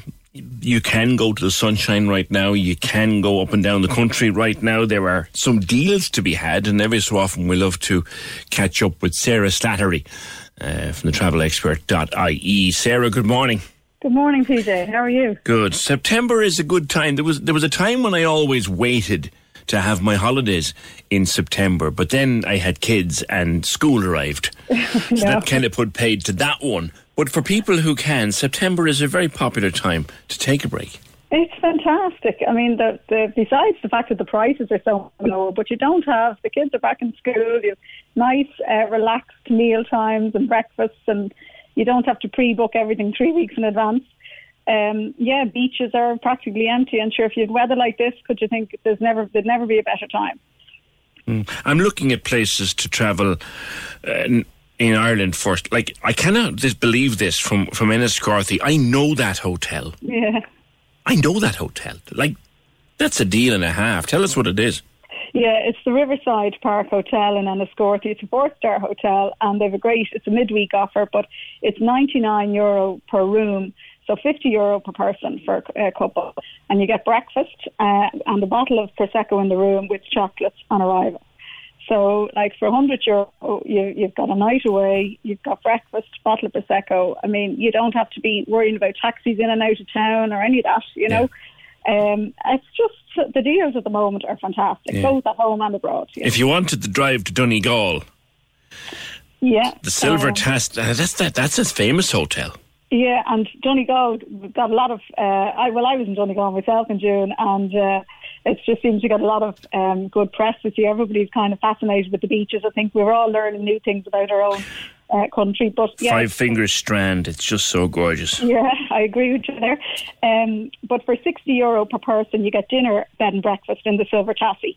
There's a few different autumn breaks on the Select Hotels of Ireland website. There's like a group of 28 different hotels, and they have a whole autumn break section, and the Silver Tassie is one of them. And there's another one in Mayo, the Twin Trees Hotel, and they have dinner, bed and breakfast as well, with a bottle of wine for €77 per person. Yeah. So loads of amazing deals to be had at the moment. Hotels in Dublin, very affordable right now. Yeah, I mean, Dublin, it's a great time for not so great for hoteliers, but great for visitors. And it's a nice time to visit. It's not too busy, but like you can get kind of, depending on what sort of standard you're looking for. I stayed in the Royal Marine there out in Dunleary. If you were going now, early September, when if you might get some nice weather down at the seafront, it's €50 per person, like €100 per room. Or the Clayton Burlington Road, the old Burlington. The old Burlow, yeah. Yeah, the Burlow. €55 per person. Get away. I mean, that used to be one of the most expensive hotels in Dublin one time. Yeah, I remember that. It was great. And, a lovely bar area. And, it's just a bit of like that. I remember I had many good nights there. And if you want a bit of luxury, the Intercontinental, they have a sort of a luxury escape with a 3-course dinner, like a 5-star hotel, with a bottle of champagne on arrival, and that's $240 per person. That's pushing the boat out, but you know what?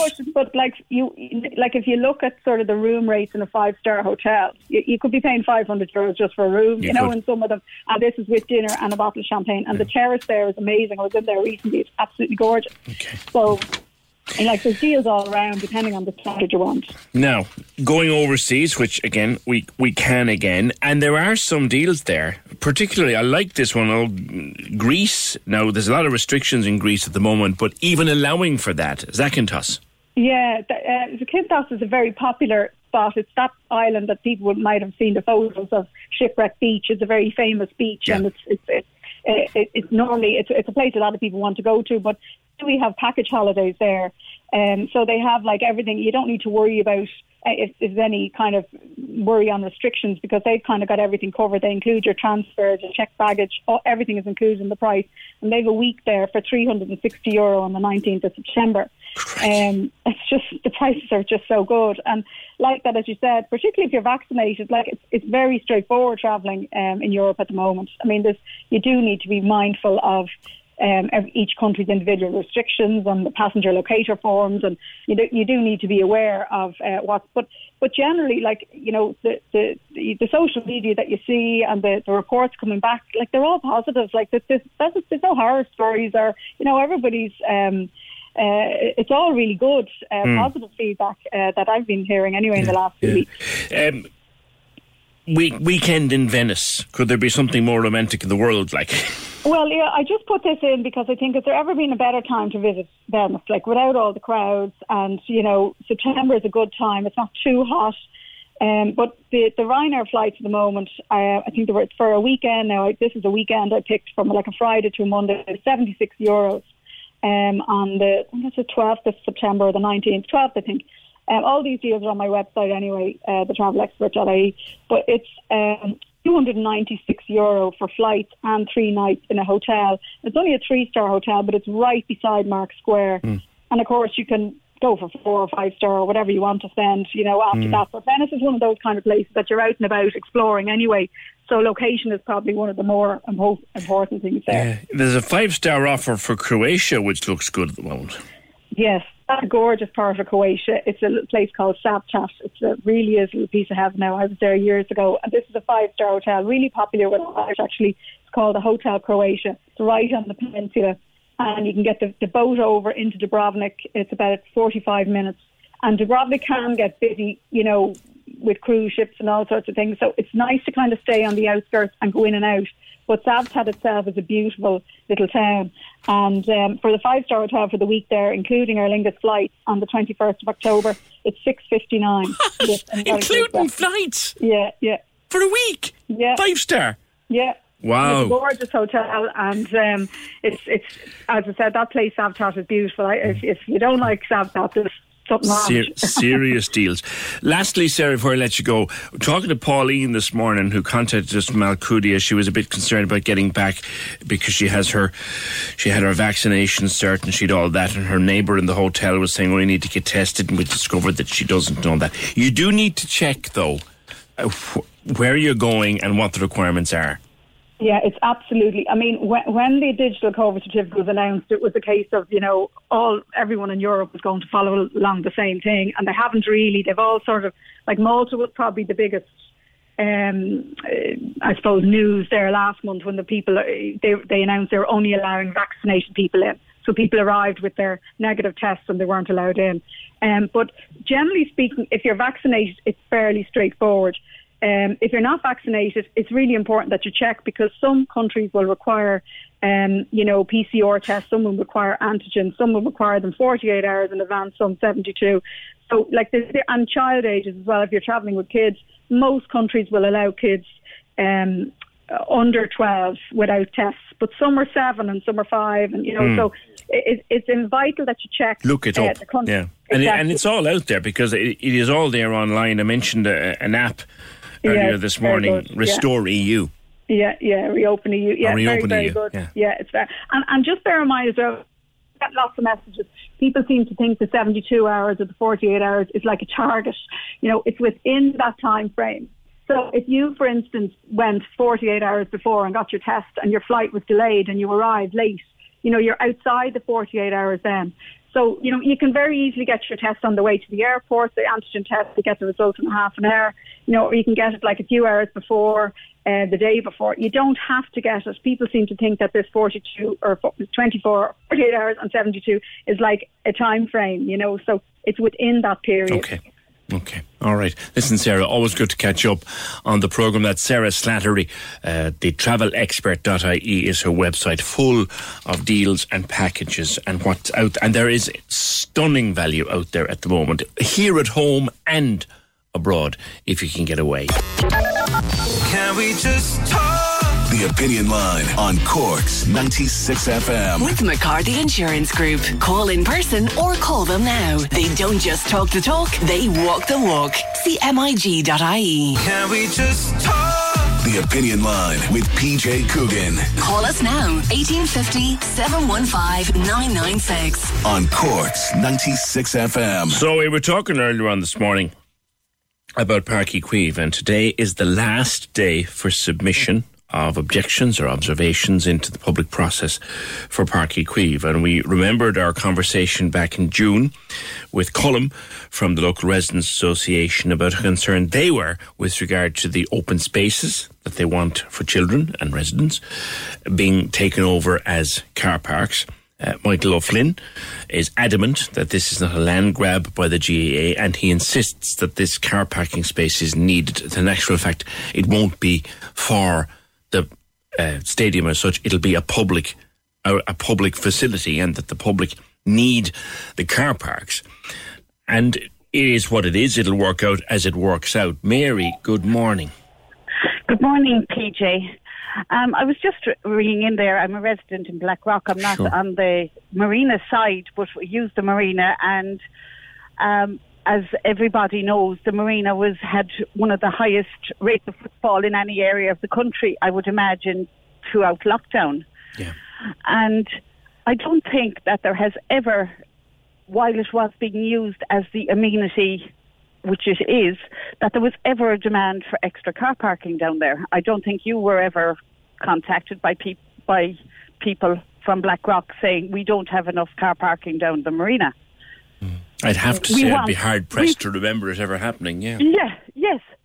We want the amenity. We do Maybe not around want the car time parking. of the marquee, people would be upset by marquee traffic parking in their gardens and parking across their driveways. But the fact is that the residents who use it as an amenity don't want more parking. And for Michael O'Flynn to say, this is for the people of the area to use when the GAA aren't using it, kind of type thing, is ridiculous. There is no need, demand or desire for it. Car parks are not attractive.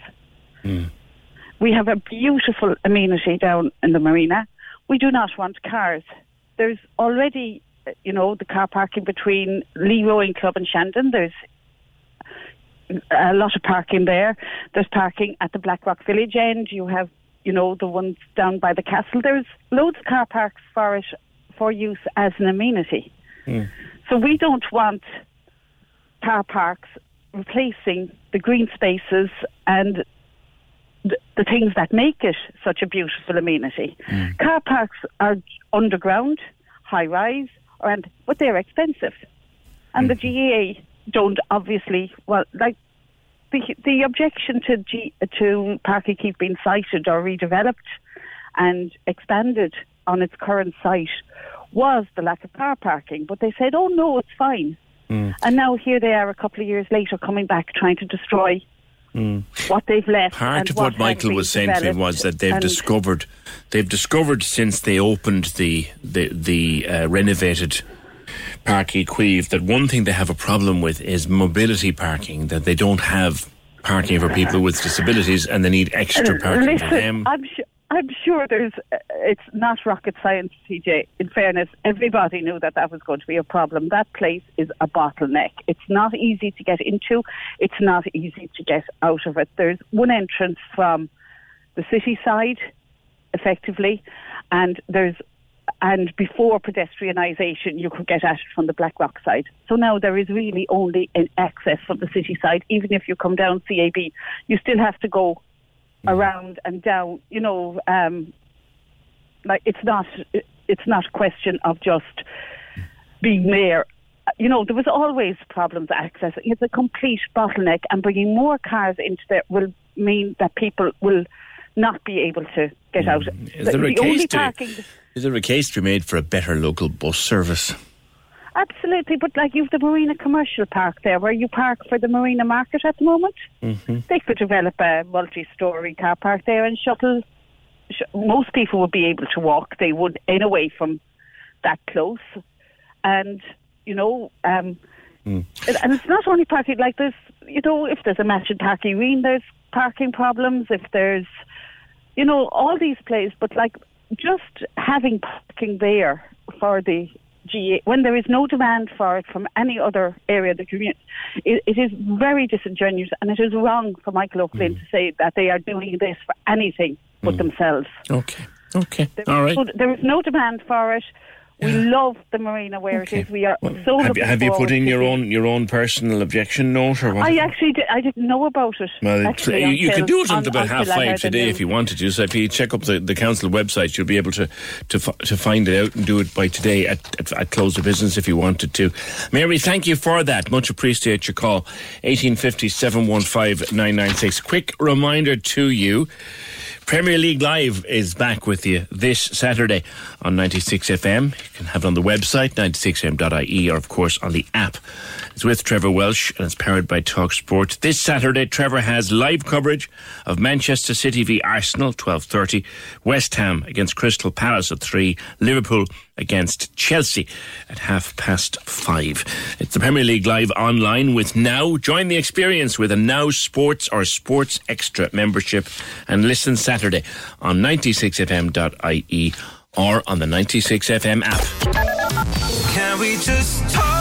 The Opinion Line on Cork's 96 FM. With McCarthy Insurance Group. Call them now for motor, home, business, farm, life and health insurance. See MIG.ie. Things will start coming back over the next 6 weeks or so. That's what NPHET are telling us today in the papers, and we'll hear more over the next couple of days. But one festival is back, the Clonakilty International Guitar Festival, with a fabulous lineup and a kind of a hybrid operation this year, I think. Ray Blackwell from Dubarras is the organiser. Ray, good morning. Hey, PJ, how are you doing? Thanks for giving me a shout. Delighted. That is a very, very broad lineup and an exciting one. How are you going to do it? Thanks so much for acknowledging the lineup as well, PJ. It's something that we've worked really hard on and that we're very passionate about. So it's great for you to acknowledge that. So how are we going to do it? Well, look, we're a community festival. It's our 17th year of running the Guitar Festival. We've had to run it on just fresh air some of the years, so we're used to kind of pushing the old boulder up the hill, Yeah. So here we are. We're our 17th year. We're still in the midst of a pandemic that, despite what anyone might say, it's not over yet, and we're conscious of that. And we're like I said, we're a community festival. We're very conscious of our community. We want to enrich and grow and our community. We don't want to leave it in any way other than a better shape than when we found it. So our festival this year has all those parameters and kind of health and safety guidelines in mind. So so our programme and how we're going to present the festival this year takes all that into account. We're looking at outdoor controlled performances. We're looking at hybrid gigs, which will be live streamed gigs outdoors with a reduced capacity audience. There's going to be another further online element. So you'd have an audience there at it, but you can also book in online and watch the gig there. Exactly, you'll be watching it in real time, live streams. And also, we've spent the last few months documenting the musicians in our community and who are the bedrock of our festival. Not just the festival at the end of September, but the music community that are the bedrock of the music scene here throughout the year. So we're going to present some virtual premieres as well online through our social media channels. And lastly, what's the Guitar Town Cinema? That looks good. So again, another way, like we're like everyone else, PJ. We're constantly trying to figure out where we're at. We're trying to stay true to the ethos of our festival that we've always maintained from for the last 16 years so far. And like we're trying to keep our integrity. And like what makes the Guitar Festival so special, those factors are really diminished this year. It's about people getting together, people, strangers seeing their new favourite band. So in a way, to try to maintain that, we're going to present some of the virtual recordings that we've filmed of musicians and artists throughout the last year.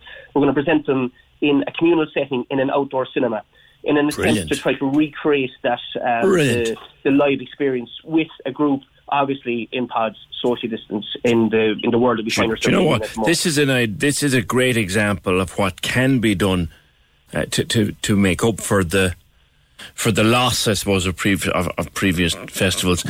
Congratulations on getting it together. Good luck with it. It all starts on the 10th, runs till the 19th of September. The famous Clonakilty Guitar Festival back in a modernised version for hopefully a post-COVID world, or at least a coping with COVID world. Thank you, Ray. Gold medal for Ireland in the Paralympics. Swimmer Ellen Keane has won gold in the Paralympic swimming pool in Tokyo. Delighted. That's our first gold at the Paralympics. 29 athletes. And on the second day of competition, we got a gold. Bring on the rest of it. That's it for today. The programme edited by Fiona Corcoran, produced and researched by Fergal Barry. See you tomorrow, just after 9.